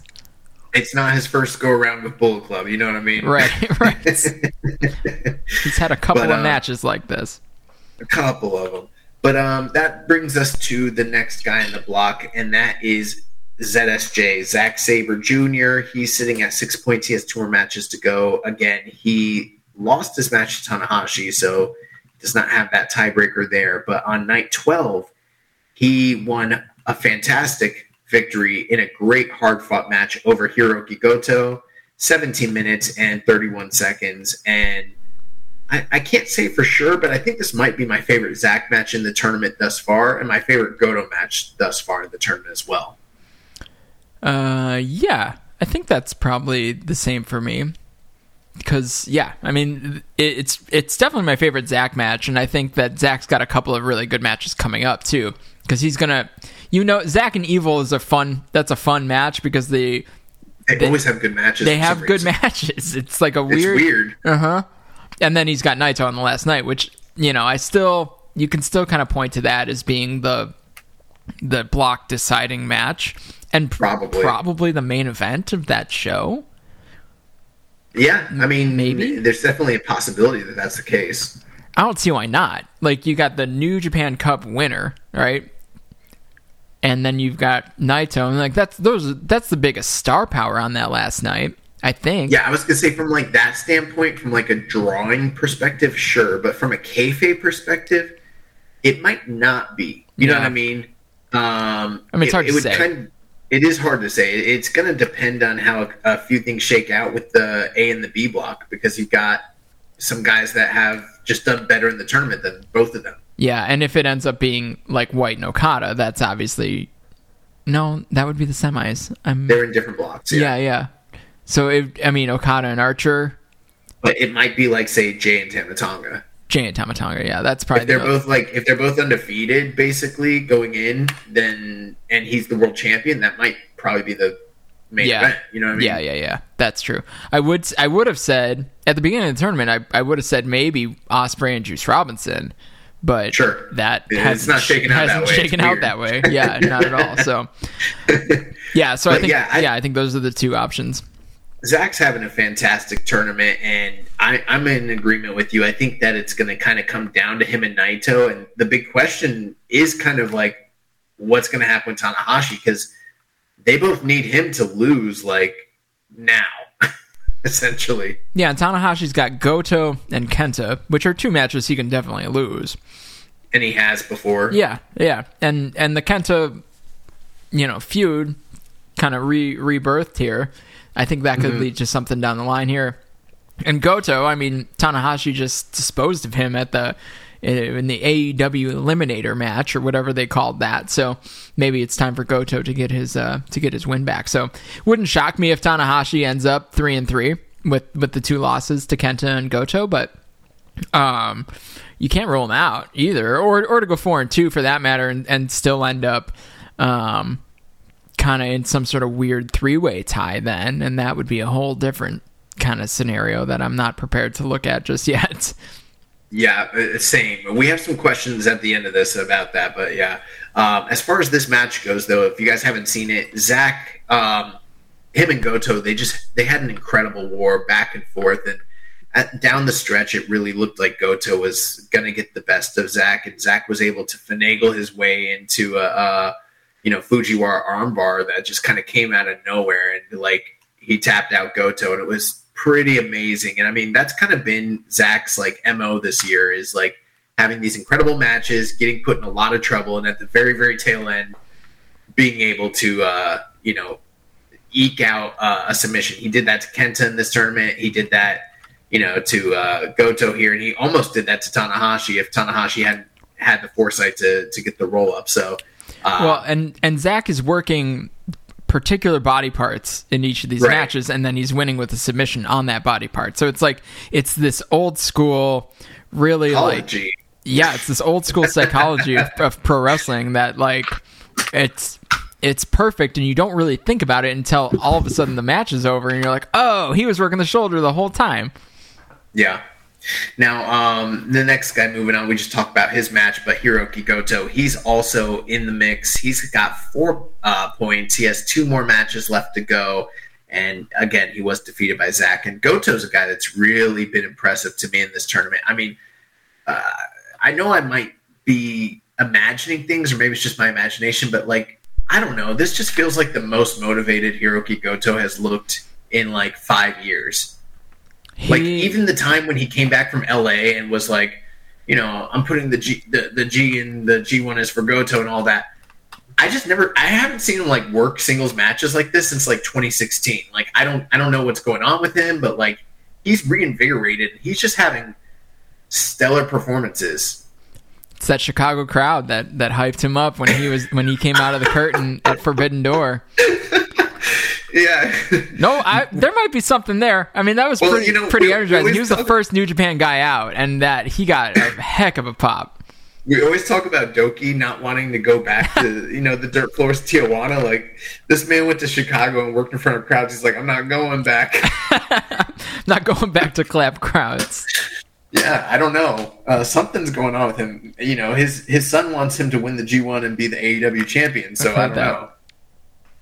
But yeah, he's awesome, and I'm all for like Goto having a resurgence. Like, I think he's a guy that people have written off for a long time, and I would love for him to be a guy that just like, I don't know, came back and just did it. He is a guy that can just pop up, right? And like, it wouldn't be that hard to build up Goto into a guy that is at least a block winner in a 4-block G1. I don't think this is the year or this is the block, but if he's gonna go at this rate and at this level. He spent enough time in the tag division that I would like to see something from him in the singles with the singles run. Sure. Well, moving on, we have one of the darlings of the block, the leader of LIJ, Tetsuya Naito. He's sitting at 4 points. He has 2 more matches to go.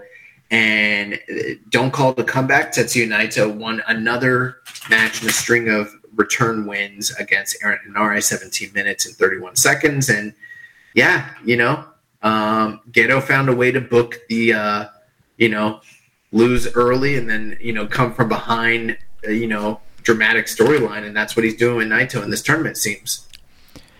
Everyone seems to think that.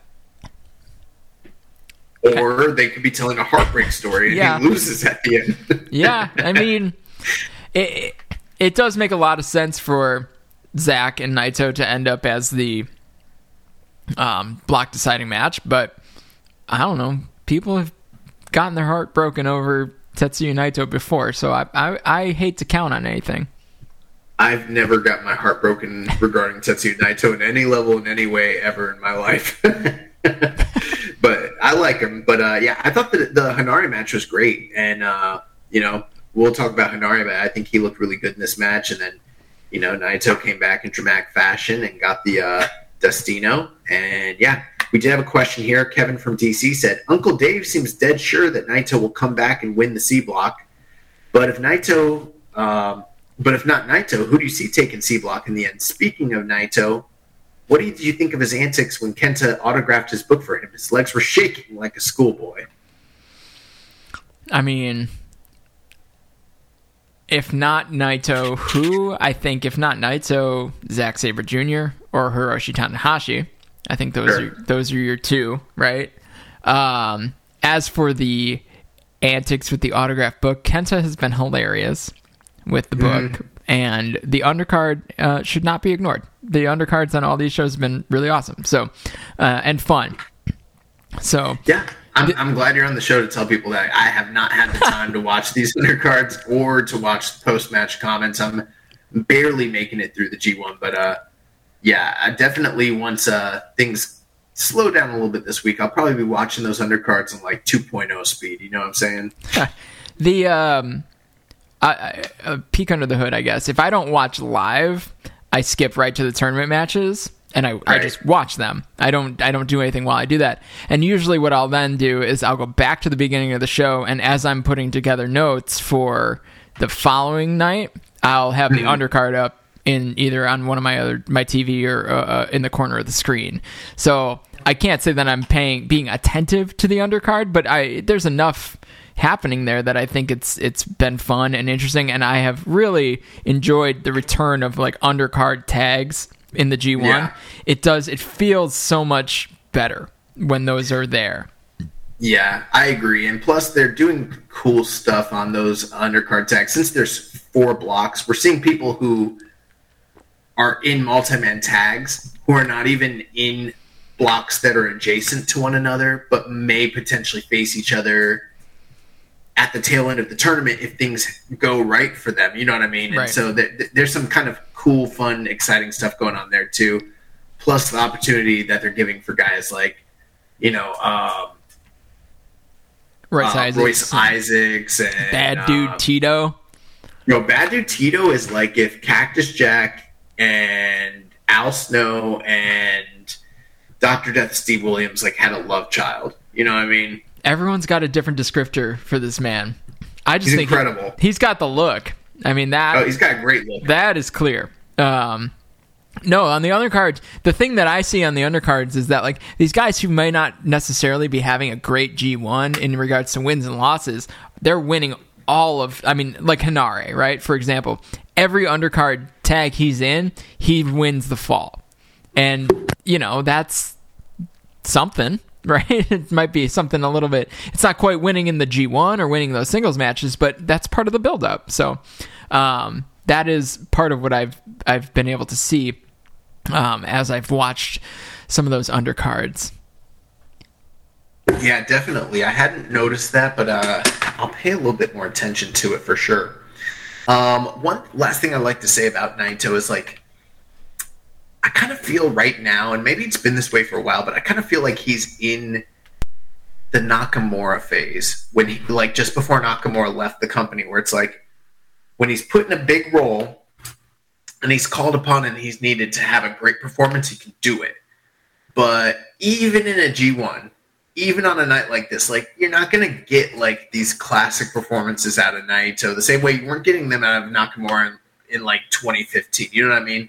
And like, I haven't personally been overly impressed with Naito so far in the tournament, but I don't want to like speak too much out of turn, because even with his busted knees and even with all the mileage on him, I just know that at the end of the time, like the end of the block, when he faces Zack, they're going to have a classic, and then he's going to go out there with like probably Ospreay or Shingo or somebody and like have another great match. You know what I mean? Like, he's going to turn it on at the end. But when you kind of compare him to some of his, some of the other guys that are contemporaries of his in this block, like, he's just not performing at the same level of those guys. Well, he's probably going to turn it on tonight, because we've got Kenta tonight. So it's Kenta and Naito.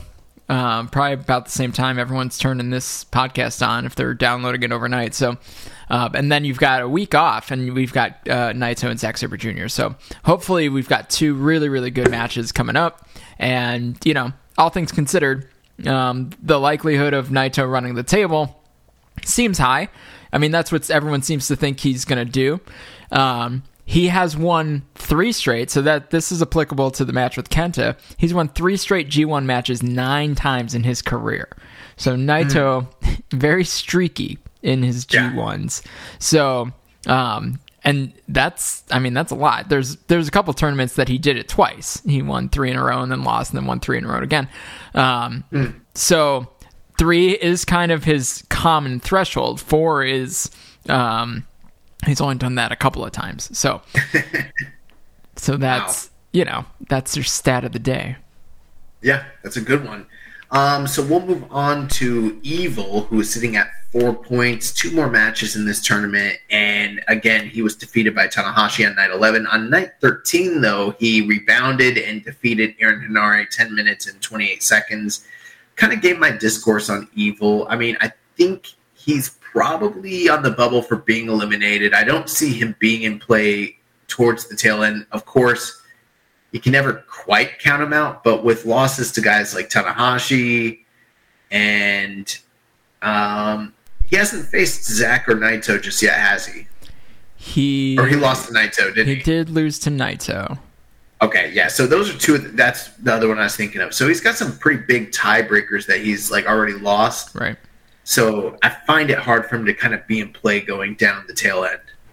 Yeah, he's got Goto and Zack Sabre Jr. left. So Zack Sabre Jr. on the...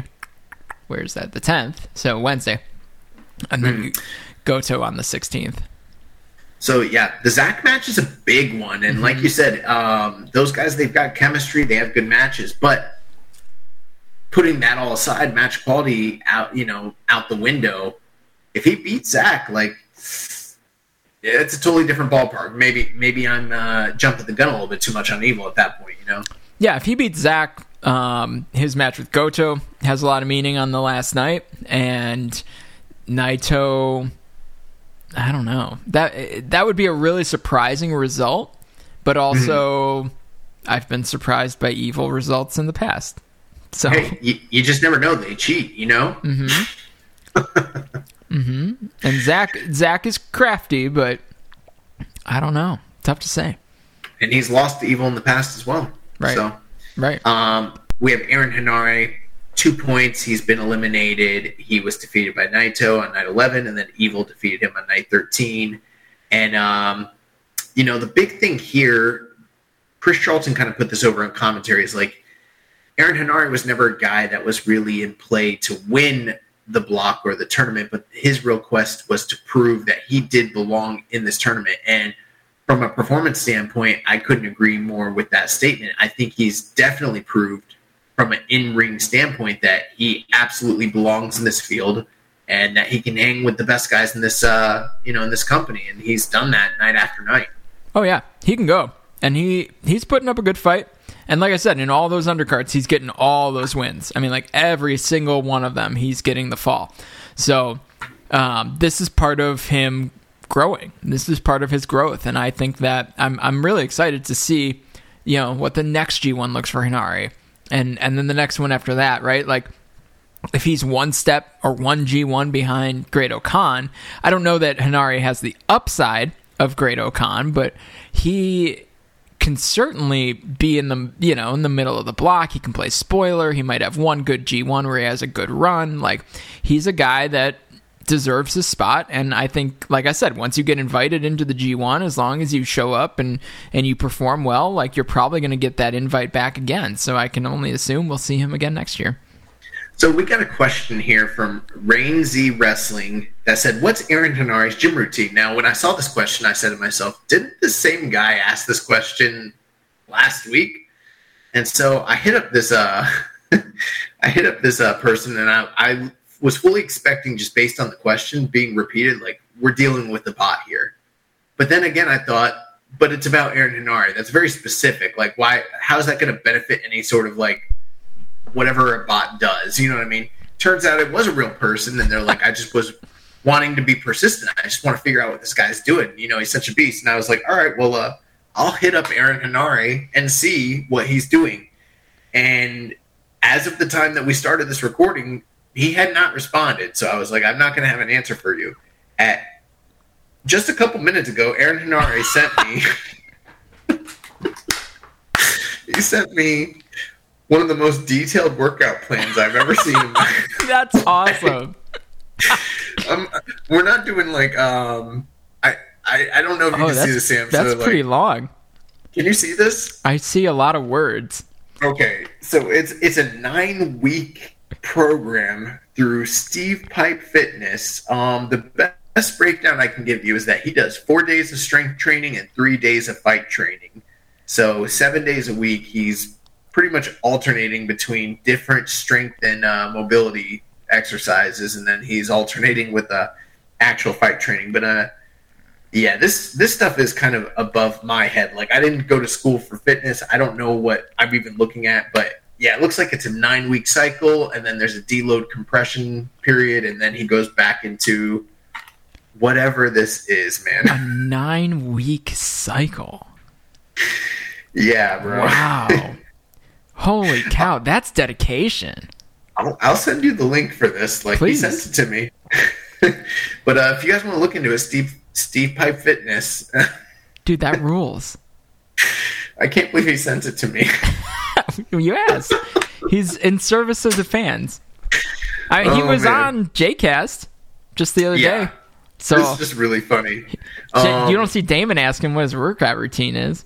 But they talked about it. Yeah, I know. That's what I referred the guy. I was like, hey, why don't you go listen to JCast? They talked about it. And he asked the same question 2 weeks He's like, nah, keeping it strong style for life. He's like, fuck JCast. I don't like Damon. Also, by the way, now that we're on the subject, I listened to your guys' episode, and I felt bad. I was like, man, Damon has asked a lot more questions about Chris than I have ever asked on this show. Like, knows more about our co-host than we do. Dude, I did not expect that format. And we just started talking, and I was like, is this it? Like, this is what we're doing? Are we gonna talk about the G1? It's coming up, but I was peeling back the curtain. I hit up Damon, and I was like, I know we all think our show's the best, obviously, but like, I will admit, I think Damon's much better at interviewing people than we are. And the funny thing is, he doesn't want to interview anybody. Like, he's always like, we're not an interview show. I don't like doing interviews. But I'm like, but you're fantastic. He's so good at it, and like, you're so good at it. As the interviewee, he's so disarming that all of a sudden I was like, yeah, I'll tell you my life story, no problem. I look back on that and I was like, I had a really good time, and Damon's awesome. Like, and we had finally seen each other in person recently, and that added to the comfort of that show. But yeah, I was like, how did we get here? Like, in the middle of the show, I was like, what are we? But it wasn't just your show. Like, I listened to Karen. Yeah, and she's been on our show, and he's learning details that I don't even know about. And I was like, we hang out with Karen. I don't even know this stuff. Yeah, like, I know more about being a flight attendant than I ever honestly cared to know, but it was fascinating. Yeah, absolutely. So that was funny. Let's move on to the bottom of this block. So we've got Kenta. He's sitting at 2 points. He has 3 more matches. I'm not ready to call him eliminated just yet because he still has 3 matches to go, but he didn't have any matches this week, so he's kind of been, iced out a little bit. But pretty big matches coming up. He's still got Tanahashi. He's still got Naito. So some pretty big ones, coming up on the horizon here. Yeah, he's got Tanahashi, he's got Naito, and he's got Hinari. So he is Hinari's last match. So Kenta can still make a mark on this tournament. I think the most likely place for him to make that mark is by, taking Tanahashi out and kind of re-energizing that battle, especially after, Kenta was out for quite a while after the match with Tanahashi. So no shame in kind of re-upping that feud. So I don't think Kenta's going to end up being a factor, though he could still go 4-2. And that would definitely put him in the mix. But I do think the match with Tanahashi is the one to watch, and that is on the 14th. I do too. And just because of all the build towards it, it's been feeling like they're really leading to some sort of like blow off in this tournament, and maybe even beyond the tournament as well, possibly. But like you mentioned, like a feud renewed, but it's all fueled by what happened back in January, right? From these guys. So, yeah, it's so crazy when you think back at like when these two guys were leading their respective companies. If you would have told me like a decade later they'd be like feuding in the G1, it's just so wild. After having a no holds barred ladder, super hardcore match at Wrestle Kingdom. Tanahashi and Kenta, you're looking 10 years ago, you're like, yeah, they're definitely going to have a hardcore match. Well, that's going to do it for the C block. Let's move on to the D block, which I think is the most tumultuous of all the blocks. I saw you, kind of telling people look out for the 7-way tie. That's a real thing. On Twitter. It's a real thing. I think it is a real thing. Yeah. Sitting at the top of the block, we got. It's just so crazy. I don't even know. But I have my eyes out for it. David Finlay, 6 points. He's got 2 more matches to go. He had no matches over these past 3 nights. We did have a question. Kevin from DC said, "What do you guys think about David Finlay's performances since beginning the G1? Does he deserve a run with the U.S. belt, or is he destined to go back to where he was before the tournament started? Furthermore, are you glad that Will Ospreay's finally has the U.S. title to carry around, or do you not care about that much either way?" The physical belt thing with the U.S. title was really it didn't ever feel like it was going anywhere. So it was just this kind of weird conduit to like Juice Robinson, David Finlay, and Will Ospreay interacting at the kind of the front half of this tournament. Sure. Which is fine. But again, I never felt like it was leading to anything. And I guess it kind of was, because it ended up leading to David Finlay beating Will Ospreay, throwing the belt at him basically, and being like, next time you defend this is mine, right? Finlay, right. If we had recorded this 5 days ago, he was the story of the G1. Right. Like, he was how we talked about Jonah earlier in the night, right? And that was his moment. And, he's got Yoshihashi and El Phantasmo left, so like he could absolutely still be in the mix towards the end of this block, but I think it was a really good way to get Finlay involved in the US title scene and make it believable out of nowhere, right? Like he hasn't had a big build up as a singles wrestler, and this was his moment, right? He had a good run in a New Japan Cup and made it to the semis and a couple of upsets, but this G1, beating Shingo, Juice Robinson, and then Will Ospreay, like that's a pretty solid, starting point as a featured singles guy. So, am I glad the belt is finally back with Will Ospreay? Yeah, because like I said, I didn't feel like it was going anywhere, but, and I do think this is where we're headed. I think we're headed to Finlay challenging for the U.S. title somehow, some way. Well, initially, I did think it was leading somewhere. I thought Juice was going to do extremely well in the tournament, and so was Ospreay. And even if they weren't both in play down the stretch, there'd be this whole feud over the belt, and it would kind of be settled there, and then maybe even continued on from there. But then once they threw the David Finlay thing in, it kind of got wonky for me. The one positive about it, I will say, is that like how you kind of just mentioned, once David Finlay beat Ospreay and he had that physical, possession of the belt and he was able to lay claim to a challenge, that kind of put him ahead of the pack in terms of challengers over, like, let's say, Ospreay just lost to Shingo. What could hypothetically stop Shingo from, like, potentially being the guy that challenges? Well, it's the fact that there was this whole dispute over the belt and, Dave Finlay already laid down the gauntlet. So if that's a means to an end, I think there is some positivity there. I'm a guy that's a little different. I think for a lot of fans, they've been trained over the years that, like, especially in pro wrestling, they see the title and the belt itself as being interchangeable. They even call the belt a title belt. You know what I mean? And so there's no differentiation between those two things. But me being, like, either an old school fan or even just following combat sports, I just think about it from, like, a logical standpoint. What if someone stole Anderson Silva's belt? Does that not make him the middleweight champion? Like, they would just make him another belt. Wouldn't really matter because no one would care, like in the real world, because the belt is a trophy. The belt is not the title. The title is bestowed on you by recognition as being the best guy for whatever reason, whether it's, a weight class or, a hardcore champion or intercontinental champion. You're the champion, and the belt is just an outward representation of what you have. If they steal it, doesn't matter. But I think for a lot of fans, that's too much to think about, and they're just like, the belt's the title, and he took his belt. Well, there's a reason. There's a reason the belt exists, and that. Okay. Wow. I'm gonna leave this in. Why does the belt exist, Chris? Tell us about it. The belt exists to show that someone's a champion. Right, so if someone else is running around with the belt and the guy that's supposed to be the champion's not running around with the belt, that can turn people, as the guys at Voices of Wrestling like to say, that'll turn people into corn cobs and they have no idea what they're seeing.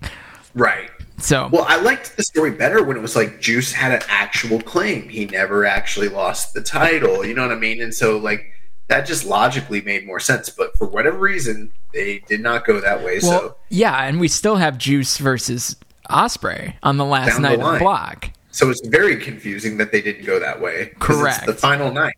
It's the final night, and listen, Juice Robinson loves nothing more than setting up a U.S. title match on his last night of a block of a G1. He's done that more than once already, hasn't he? I know he did it with Moxley in 19.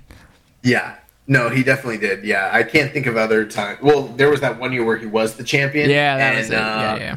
And he just lost and lost and lost. And then on the final night, Cody, who wasn't even in the tournament, challenged him for the title. And It was like, what? Why? Yeah, Juice, he just, like, lives around the U.S. title, around the G1 time.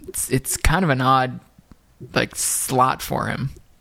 Well, and it's weird that we're having this kind of discourse about Juice just in general, because it felt like with the rebranding and reintroduction that we were going to be seeing him as like a main player, right? An upper mid-card guy. But so far, it kind of hasn't panned out that way. But I'm not gonna throw in the towel on it just yet, because it hasn't fully played out. Right, the Ospreay match is going to be really important for him, and also, like, the character work's been excellent from Juice. Yeah. Like, the recharacterization of Juice Robinson as rock hard Juice Robinson has really landed, and he's looked really good with it. So we'll talk about him as we go down the line here. Well, I think that's going to do it for Dave Finlay. So next up, we have Shingo Takagi sitting at 4 points, 2 more matches to go. On night 12, in the main event, Shingo Takagi defeated Will Ospreay 21 minutes, 55 seconds. Going into the match, Will Ospreay had a 3-1 edge record over Shingo Takagi. However, as they pointed out on commentary, I'm sure due to maybe possibly your work, Chris, Shingo, or Will, had never beat Shingo in any match in under 30 minutes. As we all know, the G1 has a 30-minute time limit, and Shingo holds his one victory over Will Ospreay in a previous G1. So this kind of not ties them up, but brings the edge a little bit closer. He's now 2-3 against Will Ospreay all time. all of his wins against Will Ospreay are G1 matches. Yeah, and I think that that's kind of an interesting and fun way to look at it, because they also worked this match like they needed more. They're going to need more time. They came out hot, and they worked it like a G1 match and not like a main event for a title. That would be a 60-minute time limit. So, I mean, the IWGP World Heavyweight match that they've had is Will Ospreay's longest match on record. It's 44 minutes. And that's like the second longest Shingo match on record, and it's the longest that went to a finish. So these guys... That's his longest on record match period, or singles match? Singles match. I think I've seen a tag match against Aussie Open, a TLC match that was longer than that. That's possible. I only have singles match records that I'm looking at right now because it's the new one. So gotcha. Yeah, Shingo's longest singles match, except for a draw with BB Hulk at some point in when he was with Dragon Gate. So that is, that's a part of the story, is that Shingo wins these G1 matches because they both wrestle like they need to end a lot faster than they normally do, right? So yeah. So I wasn't surprised to see Shingo take the win here, and it does set up a little bit more of a more interesting run for Ospreay going forward. Makes things a little more uneasy for him as he heads into his matches with Yoshihashi and then Juice Robinson. Absolutely. Well, undoubtedly, the match quality was just off the scales. I mean, this was really, really top-tier wrestling, and, that's to be expected. Whenever you put Shingo and Will Ospreay in a match together, they're just going to perform at the highest levels that the sport has to offer. But like you mentioned, this was worked differently than some of their title matches or even the Best Super Junior final that we saw in the past. And it kind of reminds me of the one time we saw Okada and Ospreay in the G1 together and how they worked that match extremely different than all the other matches in their 4-match series. And it was necessitated because of the time constraints and everything. And also, just everything that goes into a G1 and, everything like that. So, hot take, even though I thought this match was great, even though I thought this match was the best match of the tournament so far, in my opinion, I would say, and actually, maybe I should answer this after I ask this question, because we had a question regarding what I'm going to say next. Morbid Suplex asked, how would you rank Day 12's Shingo Ospreay match compared to all their other matches with each other? And I got to tell you, even though I thought this match was incredible, like I mentioned, and probably the match of the tournament so far, in my opinion, I think this is the lowest ranked match that I've seen of the two guys of the whole series. And that just tells you how great I think that their matches are, because, I don't know, I'm not quite 4.5 on this. I'm not quite 4 3/4. Like, if I could, I would give it like 4 2/3. You can give whatever you want. I guess I could, because it's all imaginary, right? It's all fake stars. So stars are real, bro. Okay. I mean, yes, it's a real shape that exists. I will never get past how great their Best of the Super Junior final was. Like, that was just world class, and a really important match for like me and my like fandom and my involvement with New Japan too. So like, I just don't think I'm ever going to get past that. So otherwise, I mean, these guys, they have great chemistry. I don't do the star thing. I don't remember like really particular specifics about what was perfect about this match that wasn't perfect about the other. Like, I just know that these guys, if you put them in the ring together, it's going to be awesome. And this was no different. I think to some extent, though, I mean, we've seen it. This is the 5th time that they've done it in 3 years or so. And that's right. I don't want to say that's a lot, but it is kind of a lot. It's not enough. They could keep doing it and people would love it, and as would I, but I don't know that they did anything groundbreaking with this one. And usually when these guys get in the ring, they do something that you're like, oh, that's new. What they started doing that was groundbreaking was they both were teasing on a very plausible level that they might hypothetically try to go for both of their finishers off of the top rope on each other. And neither of them got it, but I was scared that they were going to try to do it. And they're both crazy enough to where one day I think they might They're going to do that. They're going to do it. And I don't know what a Stormbreaker off of the top rope or a Last the Dragon off the top rope really looks like. You know what I mean? Last the Dragon makes more sense because you're faced out. Like I could see that happening. I'm even kind of okay with them doing it from the second rope because it's like, oh, that's a super version. But bro, they were on the top rope, and I'm like, I don't know, man. But they both stole each other's. Like Shingo kept trying to go for Stormbreaker. Yeah. He didn't get it. Will Ospreay gave him a Made in Japan. He hit it, right? He hit it. And it was awesome. Yeah. Shingo's face was awesome. Yeah. When Will was holding him up. And if you guys want to break down the matches, that's where Jeremy shines. You put the wrong two guys together for that stuff because here's the way it works with me and Jeremy. Jeremy tells you what happens in the match, and then I just be like, oh yeah, remember this cool thing happened? I'm the color guy. I just add a little bit of flavor to everything. So me and Chris are not the guys too. Yeah, I'm literally a professional analyst of this stuff. So I'm here to analyze and see where we're going and not talk about really particulars of match structure. But right. I know that these guys know how to do match structure. Well, even if I were to break down this match, it would be nearly impossible because they were wrestling at a breakneck pace. At a rate that only they can get to. Right. And there were so many. The one thing that they did that was incredible was just reversal after reversal after reversal after reversal. Like they had worked out these long. Actually, I don't even want to call it worked out because I don't even know how they're actually doing it. And I myself have trained a bit in wrestling and learned a thing or two about match layout. And I don't know how they're laying out their matches. I can't figure it out. Like I'm like, are they calling on the fly? Are they like, what are they doing? Is this all by feel? But like, it's just like, I'm going to go, like, they're just not hitting anything for long stretches. And then finally someone hits something that's like, oh my God. And then like down the tail end, Shingo was murdering Will Ospreay with all these crazy lariats.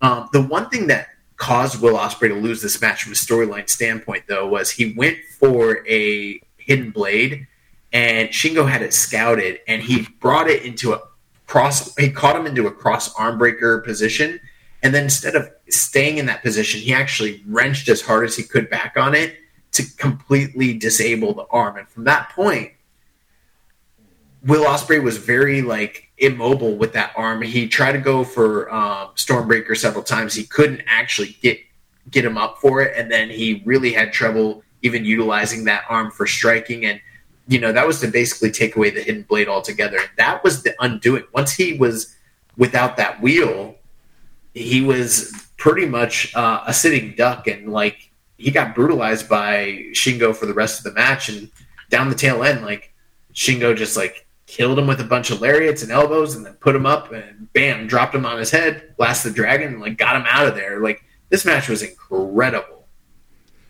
Yeah, as always with these guys. And I hate to downplay it by saying yeah, they've wrestled 5 times in the last 3 years, because it's always awesome, but it's the highs get less high every time they go back out there, because there hasn't been huge space between these guys wrestling. So if they take 2 years away from each other and they get back in the ring with some high stakes or a big G1 match, shoot, it could be night 1 of G1 2034, right? Skip a year and come back to it, and you're going to get a hell of a match again. So the way I see it, though, is there's just some classic combinations of guys in certain time periods of wrestling where it's they could wrestle a million times, and maybe you can't differentiate too much between the matches unless there's a big stage, but you don't care, They're all great. I think of Ray and Dean Malenko. You know how many times I saw Ray Mysterio, Dean Malenko wrestle on pay-per-view and on Nitros and Thunder and all that? I don't even know how many times, but I love them every single time. And I want this match more. Just give me this match. Pump it into my freaking veins.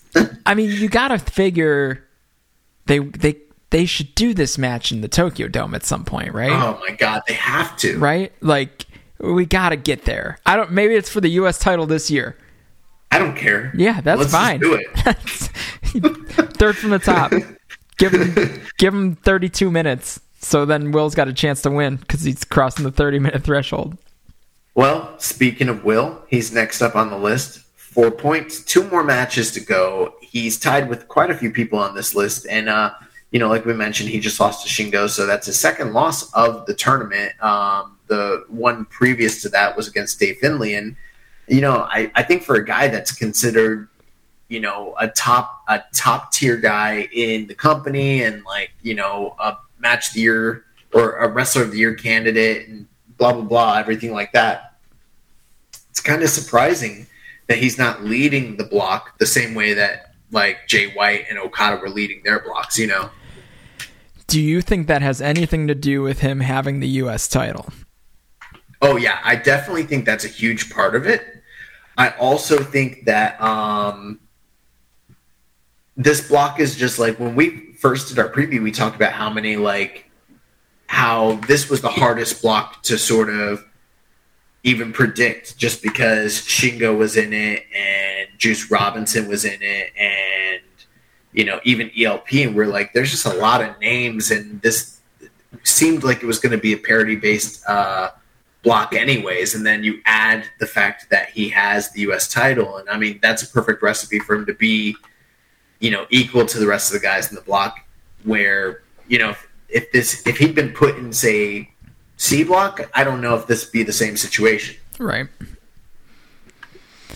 Yeah, I mean, and so he still has Yoshihashi and Juice Robinson left, so he's primed to come out 4-2, but that doesn't mean a lot in this block right now. That doesn't separate you from literally anybody.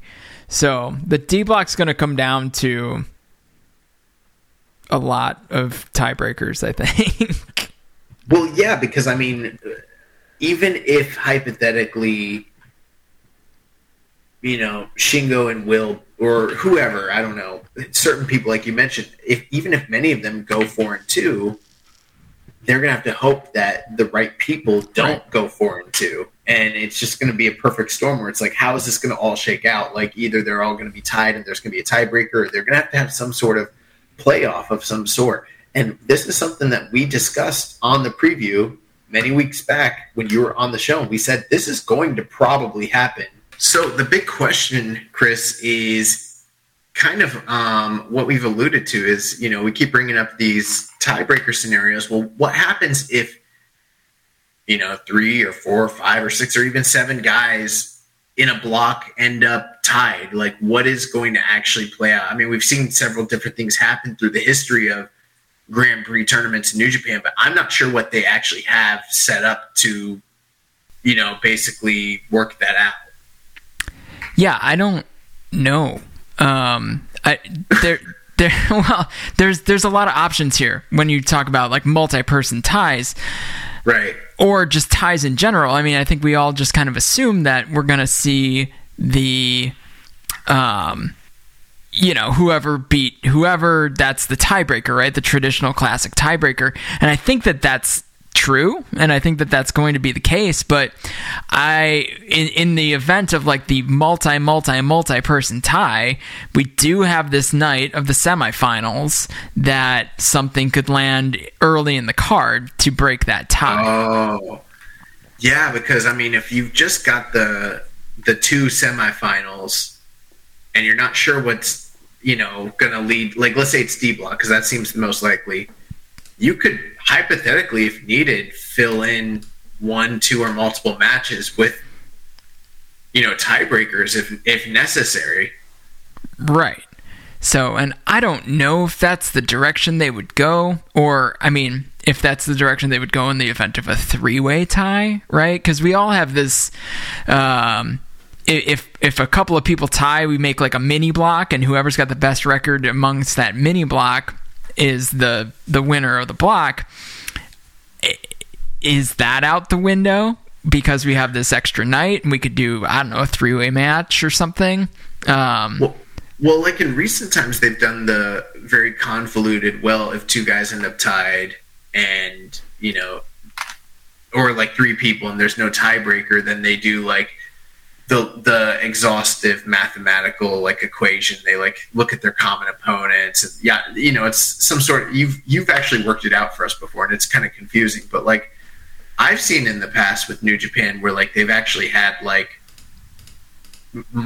mini round robin tournaments when necessary in some of those early iterations of the tournament.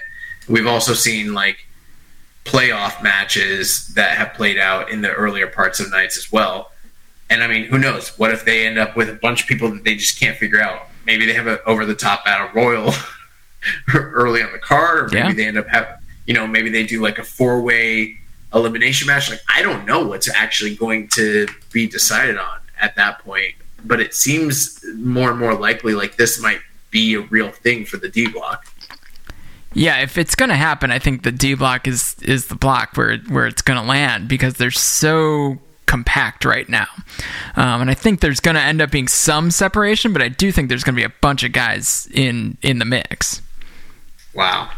Well, let's move on. Next up, we got Yujiro Takahashi sitting at 4 points, 2 more matches to go on night 11. In one of the biggest surprises of the tournament, Yujiro Takahashi defeated Juice Robinson in 11 minutes and 36 seconds. Something weird's going on with Juice. And like, I can't pinpoint it, but it doesn't feel right. It feels like they like made him a lot of promises and told this guy like, you're gonna be a big star, we're bringing you in, and then like they got him signed and they're like, fuck yeah, we're putting you back where you were. He's not even back where he was, really. He's just eating L's. Well, I mean, before he was in the tag team, that's where he was. Yeah, he was eating L's. And it's weird. It's really weird, man. I don't know what's going on. Like, part of me is wondering, like, are they going to do, like, a tie situation and then he ends up just still miraculously like, emerging from the, like, rubble as the last survivor just by, you know, who knows? I don't know. That seems like a stretch, but I suppose it's a possibility. But, like, the last thing I expected was, like, Yujiro to beat him. I was talking to Jeremy about this. Jeremy's like, dude, he got eliminated. And I was like, no, he's not eliminated. And he's like, no, I think that's it for him. And I'm like, no. But, like, yeah, even Jeremy was like, bro, I think they got him out of there. And I think they used Yujiro to do it. Yeah. But that was pretty surprising. Yeah, I don't know what's going on with Juice. There's a lot of discussion in a couple of different circles that I'm in, and nobody can figure out why or what is going on with Juice Robinson. Yeah. Aside from that, I don't have much more to say. I mean, it's Yujiro. I just can't fathom that he's going to play any major role. The one thing I will say is, like, anytime I'm talking about individuals that I'm like, maybe they shouldn't be here, it's always Yujiro. He's the guy. Yeah. Awesome. So next up on the block here, we've got a guy that I used to talk that way about, but I'm not going to ever again, and that's Yoshihashi. He's sitting at 4 points, and he's got 3 more matches left to go. Night 12, he defeated ELP El Phantasmo 15 minutes and 47 seconds in an awesome match, and one of the more surprising finishes of the tournament, in that Yoshihashi beat ELP. I was not expecting that whatsoever. Yeah, I didn't know where this was going to go, honestly. Like, because ELP is obviously new to the tournament, and Yoshihashi's had like a good run in the performance-wise in the G1 past couple of years, so it was tough to tell who was going to come out on top here. And I think this match was really good. I think Yoshihashi's been great. I think El Phantasmo's been a nice addition to the tournament, and I think that both of them have a spot here, and I think that that's more than some might have said kind of on the way in. So Yoshihashi still has David Finlay, Will Ospreay, and Yujiro coming up. So he doesn't have the easiest path forward, but he's still in the mix, and that's more than he could say about a couple of years ago. Yeah, and I mean, this is a match where I think a lot of people probably figured ELP would pick up a needed victory and sort of get himself in the mix here. And yeah, they kind of forewent that and had Yoshihashi pick up the win here, which was kind of surprising. But, he's still got a little bit more tournament ahead of him than the rest of the guys in this block. 3 more matches to go. And it's going to be interesting to see how things shake out for him down the stretch. But for my money, he's like one of the top performers in D block, which is not something I saw coming whatsoever. Yeah, people are really enjoying the Yoshihashi run again. So it seems to be a trend, actually. Yeah. And then next up, we've had a lot of discussion on him. I don't know how much more we are going to have here, but Juice Robinson, he's got 4 points. And am I correct in this? He's got just 1 more match left to go? Yep, he's just got the match against Ospreay left to go. Okay. So, I mean, depending on how things shake out over the next week, he's either just going to be playing spoiler on that final night and be eliminated by the time that match comes up, or he'll be in play to potentially, depending on how things shake out, tie himself up with some other individuals and, potentially be in the mix down that final stretch. I don't know.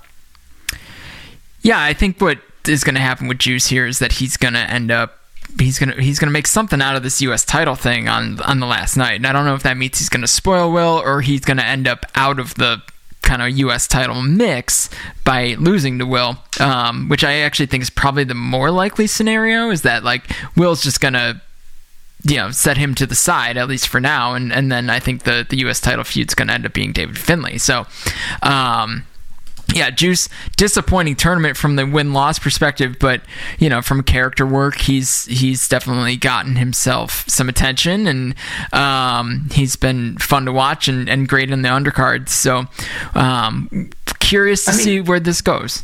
That's true. My one issue though is with Juice, he seemed to be poised to be elevated from a star level, essentially. And if he comes into the tournament and he just has good matches and charismatic performances, but ultimately loses most of the matches in the tournament and then loses the defining, final match of the tournament, he's no better or worse than he was before he re-signed with the company. In fact, some people might say that's demotion, which is not what it looked like it was going to be for him back in Chicago when he first kind of went into that 4-way with all those other big stars. Sure. Yeah. It is baffling, the Juice booking and the Juice direction. Not really sure what to make of it. Right. Well, like we mentioned, night 11 he was defeated by Yujiro, and then night 13 he defeated El Phantasmo, who's the last guy we got to talk about here on the block. And it was another classic Bull Club versus Bull Club match. But he lost by disqualification, or Juice Robinson won by DQ, 16 minutes and 9 seconds. And this was a match that, I think there was it was pretty divisive. The early part of the match was extremely comedy, very almost kind of slapstick. They were working in slow motion, pretending to wrestle. And then somewhere in the middle, things got heated. People started rolling each other up. And then it turned into like almost a bloodbath. Like there was chairs and, a table, and Juice's head went through the table and he was busted open. I don't know, hardware. That was cool, actually. Yeah. And it started getting really great in the second half. But then out of nowhere it got so heated that ELP threw a chair into Juice's face in the ring in front of the referee, and then they just called it off. And so like, it was a deflating finish to something that, for me, I thought started pretty terribly. I did not like what they were doing in the first half of the match whatsoever. There's some people that loved the comedy, and they were all about it. For me, it's most of what I hate about pro wrestling. Like, that stuff I'm not into whatsoever. But when they got going, it was great, and then it had a terrible finish. Like, I actually think that this match might be a potential for worst match of the tournament in my book, honestly. I mean, I kind of attributed it to just being Bullet Club doing Bullet Club things, right? And then, what I think about those is that when Bullet Club starts to do those things, and you know that the two wrestlers can wrestle, like that they're good wrestlers, then it's more frustrating and like you want more, right? So I think that is why I was most frustrated with that match, because I wanted to see Juice and ELP have a match, and eventually we kind of did, even though, you know, it took a long way to get there. Yeah, absolutely. And I think that's part of what it was for me, was just the frustration of like, these are two of the best guys in the block. I want them to like actually wrestle. Right, exactly. But yeah, and I don't know. I'm also questioning. I mean, they haven't done many DQ finishes in the tournament, granted, but there's been a lot of count-out finishes and just kind of tomfoolery. It is something I didn't personally need. And since we're on the subject, El Phantasmo, he's sitting at 2 points. He's got 2 more matches to go. The best he can hope for is 6 points. That would get him tied to where Finley is. He's going to need a few things to work out in his favor to get maybe even potentially in that, you know, tied/tiebreaker scenario. But I am surprised to see Juice and ELP somewhat towards the bottom of the standings, essentially. I'm more surprised to see Juice down there, because ELP, I think, you know, is technically still seen as a junior. And he's a big junior, but he's still junior. So with that, typically you don't come out of the block hot, right?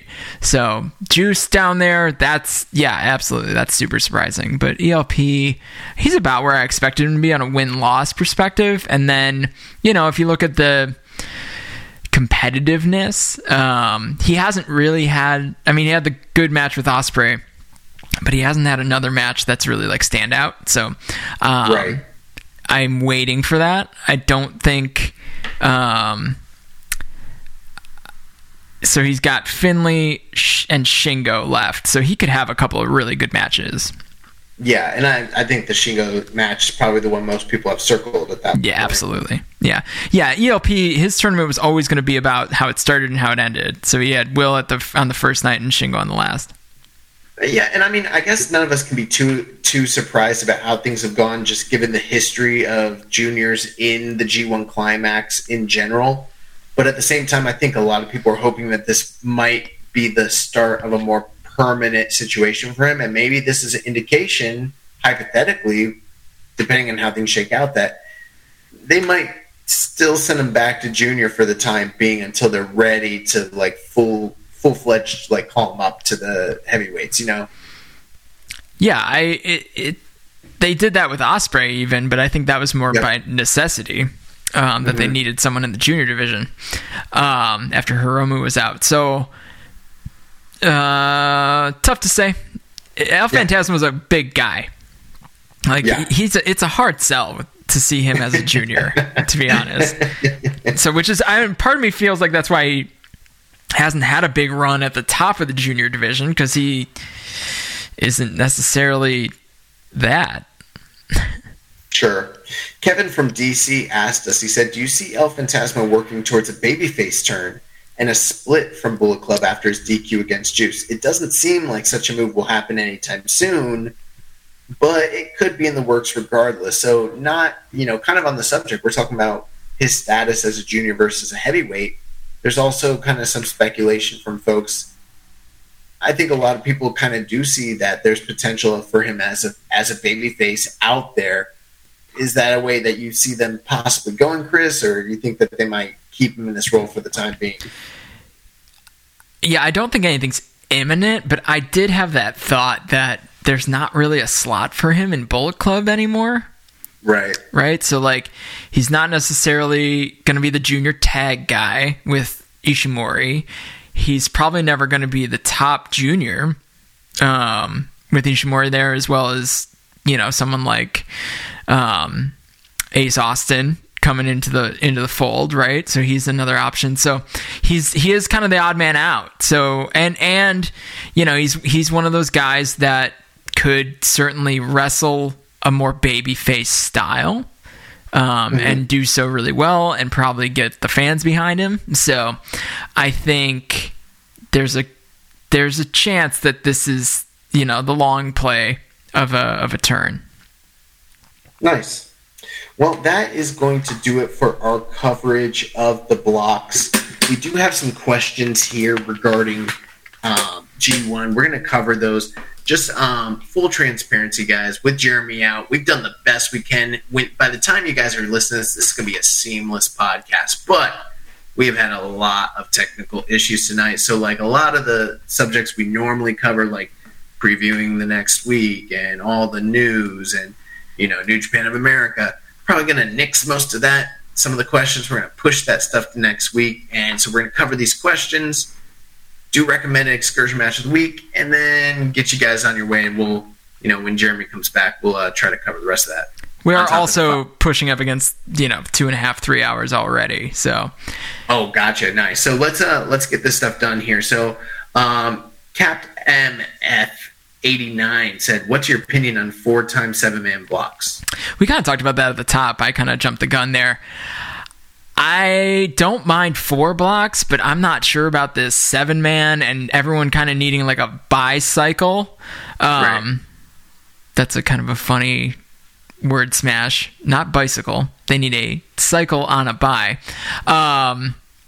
That's the part of it that I don't love. And I think if you went up, right, it's going to sound crazy, to 32, and you do 4 and 8, and then you can have block segregated cards too, because then you'd have 4 matches per each block per each round or card. And we're already seeing 4 block match cards throughout this G1, and I think it would be nice if that's all contained into one block. So if it's me, if we're not going back to 20-man, a 20-man tournament with 2 10-person blocks, I would like to see it go up to 32, and then you can do an A block night, and then a B block night, and then a C block night, and then a D block night. And you do end up giving guys a little bit more rest, but in a way that's more familiar, I guess. I agree. I think from a mathematical standpoint, that makes the most sense. My biggest thing is just give us the best matches and nights and cards that you possibly can, which probably includes maybe having better wrestlers in here. And if rumors are to be true, that might be coming down the line next year. So we'll wait and see how that plays out. What's been your favorite block to date? Assuming the answer is D block, aka the correct answer. How surprised are you that it is your favorite? And I got to tell you, for me, I think it's C block. I don't think it is D block. I think C block's just had the best matches. I like that A block feels entirely different from anything we've seen in G1 in a long time. Yeah, I mean, that's definitely one way of looking at it. For me, I don't know. Maybe I like the familiarity of C block. C block is, there's a lot of history in C block. There's a lot of history between the wrestlers in C block. So, I mean, I totally get that on paper, that's like a classic group of guys that you see wrestle each other in the G1. I have found the A block to be super interesting just in how they're approaching the matches differently, but still, putting on a good show. If we go back to 20 men next year, which of the current lineup are in danger of being dropped? Oh, okay. Like eight dudes. Yeah. Let's see. In danger, I'm just gonna run down the list and say people I think would be in danger or not available next year. So you can probably say Fale, Archer, maybe Yano, though I would be pretty surprised to see him get bounced. After this year, I'm going to leave Chase in the mix. I would say Ishii's on the bubble only because of rumors we've heard, as well as poor win-loss record for the first time in his career.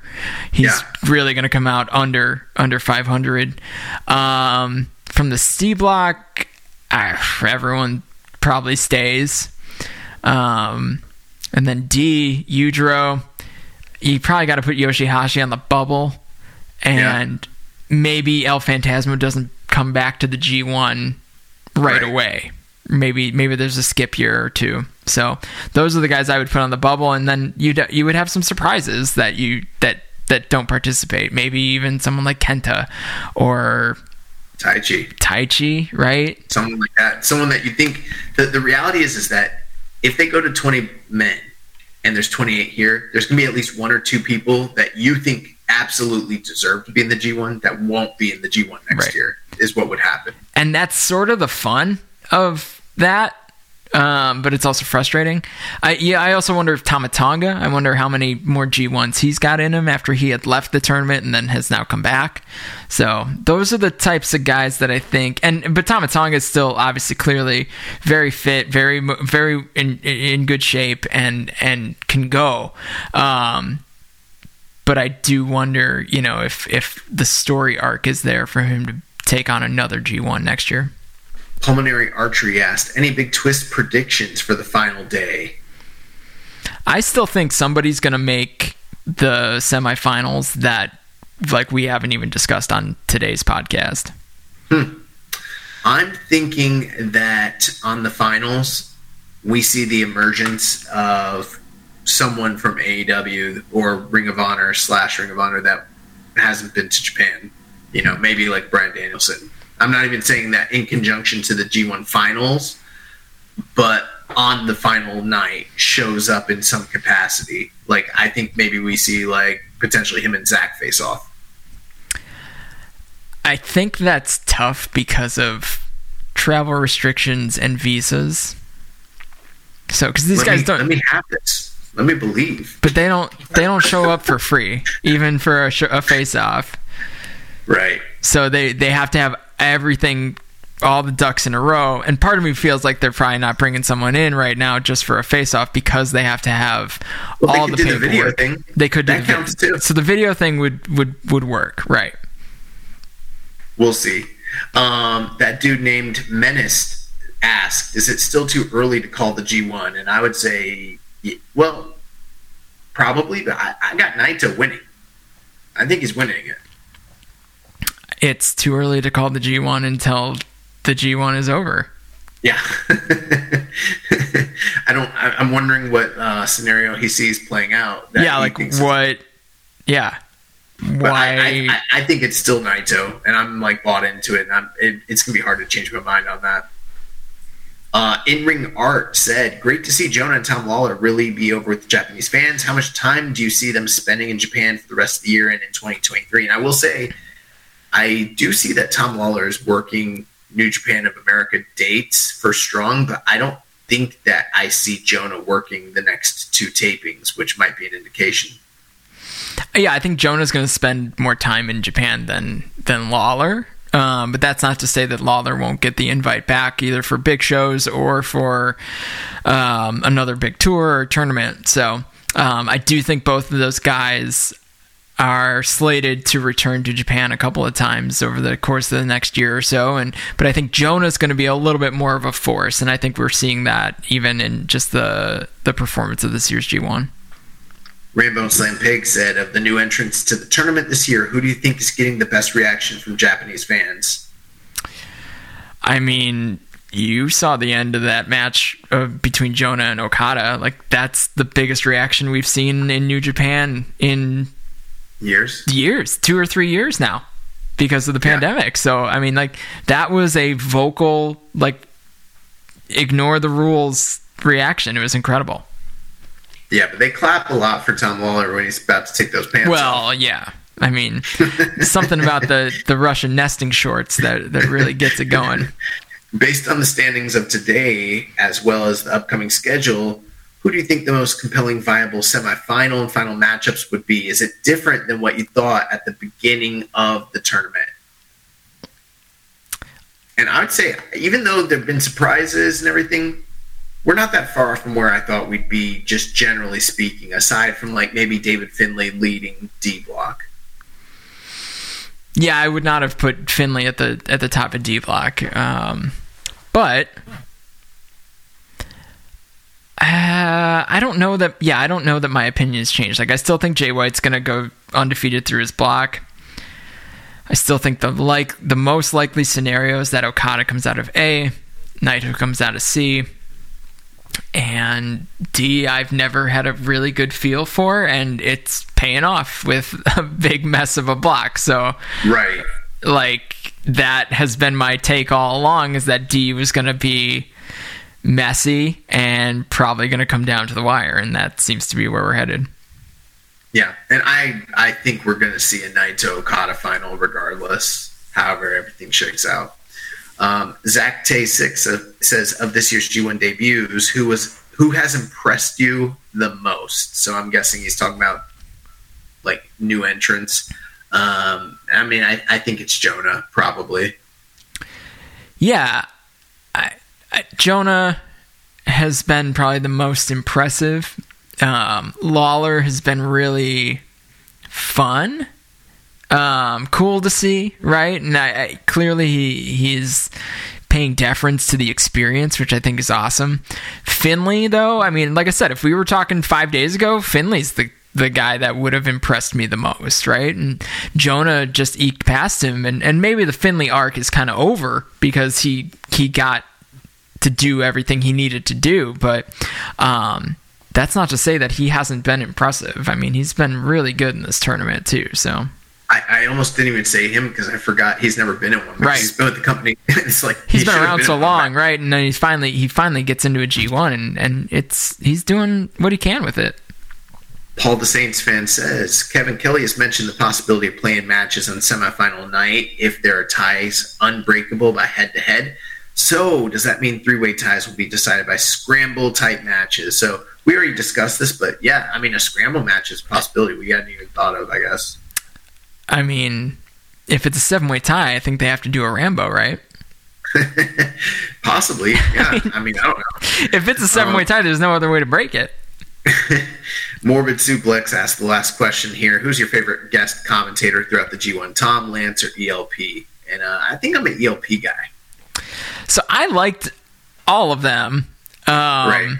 I think they all added some different flair. Like Tom Lawler, if he wants it, he has a future in commentary. If he doesn't want to wrestle anymore, like Tom Lawler's great. He was great. Great in a way that would be like a traditional analyst or commentator, right? Not great in the way of like he's just a wrestler talking about wrestler stuff. Like he brings a lot to the table with his history and his knowledge, and he was just incredible. Lance, I loved that Lance just like knew nothing about what has been happening in New Japan for the past like 3 years. He knew nothing, and Kevin Kelly was like, yeah, I'll catch you up, like let's talk about what's going on. And ELP, I mean, even though he thinks I'm a nerd, he's pretty funny, and I appreciate his candor on commentary in a way that's different from the other two. So yeah, I mean, it's been kind of neat to get the wrestlers on commentary, and I think they've all brought something different to the table. Well, that is going to do it for our coverage of the G1. Coming up this week, we have nights 14, 15, 16, 17, and then on Tuesday, the 18th, which will be the final block night in the Nippon Budokan. 8 matches, all G1 matches, back to back to back to back to back. And we will be reviewing all 5 of those next week on Keeping It Strong Style. This past week on New Japan Strong, there was a 2nd anniversary special episode. It was a recap show hosted by Ian Riccaboni. They just did brief recaps of the ongoings of the past year of New Japan Strong. If you haven't seen it, I would definitely say check it out. This coming week, they have High Alert Night 1. We don't know what matches are going to be on that episode. We're going to skip the news. One thing I do want to mention, just because it's relevant to my Excursion Match of the Week recommendation. This past week, Robbie Eagles made his way over to Mexico. He was in CMLL. The International Grand Prix is coming up on August 19th. He got there early, and on Friday night, him, Ultimo Guerrero, and Gran Guerrero defeated Volador Jr., Averno, and Dragon Rojo. Eagles made Dragon Rojo tap out to the Ron Miller special. Dragon Rojo is the reigning CMLL World Middleweight Champion, and he made a challenge for that title, which will take place this coming Friday. So that's all ahead of the International Grand Prix tournament that is coming up, that both both Rocky Romero and Tiger Mask are making their way out there for that. We're going to kick everything from the news to next week, the other questions to next week, and then we're going to end the show here. Recommended matches of the week. So last week I recommended Bas Rutten versus Koji Kanemoto from October 26, 2002. Dave Meltzer gave this 3 1/4 at the time. This is for the IWGP Junior Heavyweight title. And Chris, you checked this match out. What were your thoughts? So I love Bas Rutten. It's like this long-standing thing that everyone's seen the YouTube video where he's like teaching people how to like be in a bar fight, right?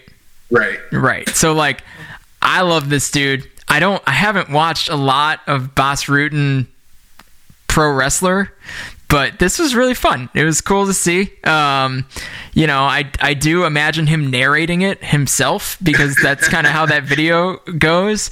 So that was kind of distracting in my own brain, but 3 1/4 feels a little low from old Dave over here. I thought it was a really fun match. It's an overcorrection. Yeah, it's a response to the Inokiism. He's like, they're rolling around and doing MMA 3 1/4. Yeah. So, but I mean, it was I like that it's a junior heavyweight championship match, and I think everyone always expects something a little different from those than what these guys delivered. And I think that that's what's actually really neat about the history of the junior heavyweight title is that there is a lot of different styles within it, and it's not like the WCW cruiserweights where like it's always high flying. So, but this was fun. I appreciated it. And when you sent it to me, you're like, "Hey man, can you watch this?" I was like, "Dude, I love Bas Rutten." And you like I think you thought I was being sarcastic. But you were being facetious. Yeah, and I was like, "No, for real. Like, I love that. I will absolutely watch this and enjoy it." So, yeah. Yeah, I think this is the pinnacle of Bas Rutten doing worked matches. So if you guys haven't seen it, I think it's definitely worth your while to check it out. Plus, it's only like 12 minutes. It's available on YouTube. So it's very quick, easy watch. Yeah, and then YouTube might actually then recommend you the Bas Rutten bar fight video, which is like, I don't know how long it is, but however long it is, you're booked for that amount of time. They make Koji look incredible too. He's just taking this incredible ass beating from Bas Rutten, and then suddenly he just rolls into a knee bar and it's over. And it's like, what? Last week, Jeremy recommended the excursion match of the week, Kushida versus Rich Swann from Impact Wrestling episode 938. This was from July 16th, 2022. Basically, what I would tell you here, it's usually what I end up saying about almost anything that airs on Impact Television as it relates to excursion match of the week. It's very good, but I wouldn't go out of my way to see it. It was probably a sub 15-minute match, and considering the two talents here, I'm sure they could probably have a really high-end caliber, top-level match. This wasn't quite that. This was sort of establishing Kushida as a force to be reckoned with within Impact, his debut, and he did defeat Rich Swann with the hoverboard. I'd probably go 3 3/4. Fun match. It's available for free on New Japan World. If you haven't seen it, maybe check it out, but it's not going to be in anything serious to consider for excursion match of the year this year. So that's going to bring us to our recommendations this week. I am recommending this upcoming Friday night's CMLL Super Viernes World Middleweight title match between Robbie Eagles and Dragon Rojo from Arena, Mexico for Jeremy to watch. And Chris, what do you got for me for recommended match of the week? I've got my favorite match of all time, which just crossed an anniversary. So the match is Tomohiro Ishii versus Katsuyori Shibata from G1 Climax 23, Night 4, August 4th, 2013, from Osaka, Edion Arena, Osaka. Actually, I think then it was probably the Bodymaker Coliseum. Yep. Yeah. Same building that they were in this weekend, though. It is, without a doubt, my favorite match, and I don't ever call anything best because I don't need y'all telling me that it's not the best match of all time. But it is my favorite match of all time. It is like 12 minutes, and it is a sprint. Like, it is absolutely the most... the fastest moving and non-stop action. I mean, like, the cardio on these two dudes for those 12 minutes is just incredible. Like, it's a match for the ages. And honestly, like, if you have the means to watch the entire card from 8/4/13, like, it is right up there with Greatest shows of all time. Some of the greatest wrestling shows of all time, and it's just a G1 card. I mean, it's just night 4 of the G1, but that was when they did all block matches. Right. No undercard, so it's 10 block matches. You've got guys like Shelton X Benjamin and Davey Boy Smith Jr. and is Lance Archer on that card? Probably. I'm pretty sure he is. Yeah, and then you've got Ibushi versus Nakamura for the first time ever. Like, it's a great card, but the really standout match is Ishii versus Shibata, and this was Ishii's first G1, so he was really putting it together, and from here on out, the rest is history with that dude. So Shibata too, but I mean, you can't beat this match. It's just so much fun to watch. It's the match like when people ask me what like New Japan Wrestling is, like, this is the match that I send them, and I'm like, hey, like, this is a pretty good indication of like why I enjoy this stuff. Yep, it's one of my favorites as well, and I'm looking forward to reviewing that for next week. That's going to do it for our coverage of this week's episode. Chris, thank you so much for coming on the show. We couldn't have done it without you. Give us any plugs on your way out. Let us know where we can find you and what you're doing, what you're up to. Sure. I can't let you know everything that I'm up to because I'm lurking in the shadows. But okay. I'm up to some things. You can find me on Twitter at the Chris Samsa, and then you can find kind of my G1 hub for all my G1 work right now is sportofprowrestling.com. So you'll find the notes that I send the broadcast team and updated blocks and box scores and statistics around this year's G1 as well as historical G1s at sportofprowrestling.com. Awesome. Thank you so much. Next week, Jeremy Donovan will be returning to broadcast action, joining me to discuss G1 Climax 32 nights 14 through 18, and we will be joined by Karen Peterson. If you've enjoyed today's show, please consider making a donation. Visit socialsuplex.com/donate and click on the donate button under the Keeping It Strong Style logo. Make sure to connect with us on social media on Twitter, Facebook, Instagram, and Reddit. You can email Jeremy at socialsuplex.com. Check out all the other shows on the Social Suplex Podcast Network, One Nation Radio, hosted by Rich Latta and James Boyd, the Grave Consequences podcast with Caleb and Maserati, All Things Elite with Floyd and Austin, AEW Match Guide podcast hosted by Sir Sam, and The Great Match Generator hosted by Danny. Don't forget to subscribe, leave a rating and review. We'll catch you next week on Keeping It Strong Style, the ace of podcasts. Ichiban.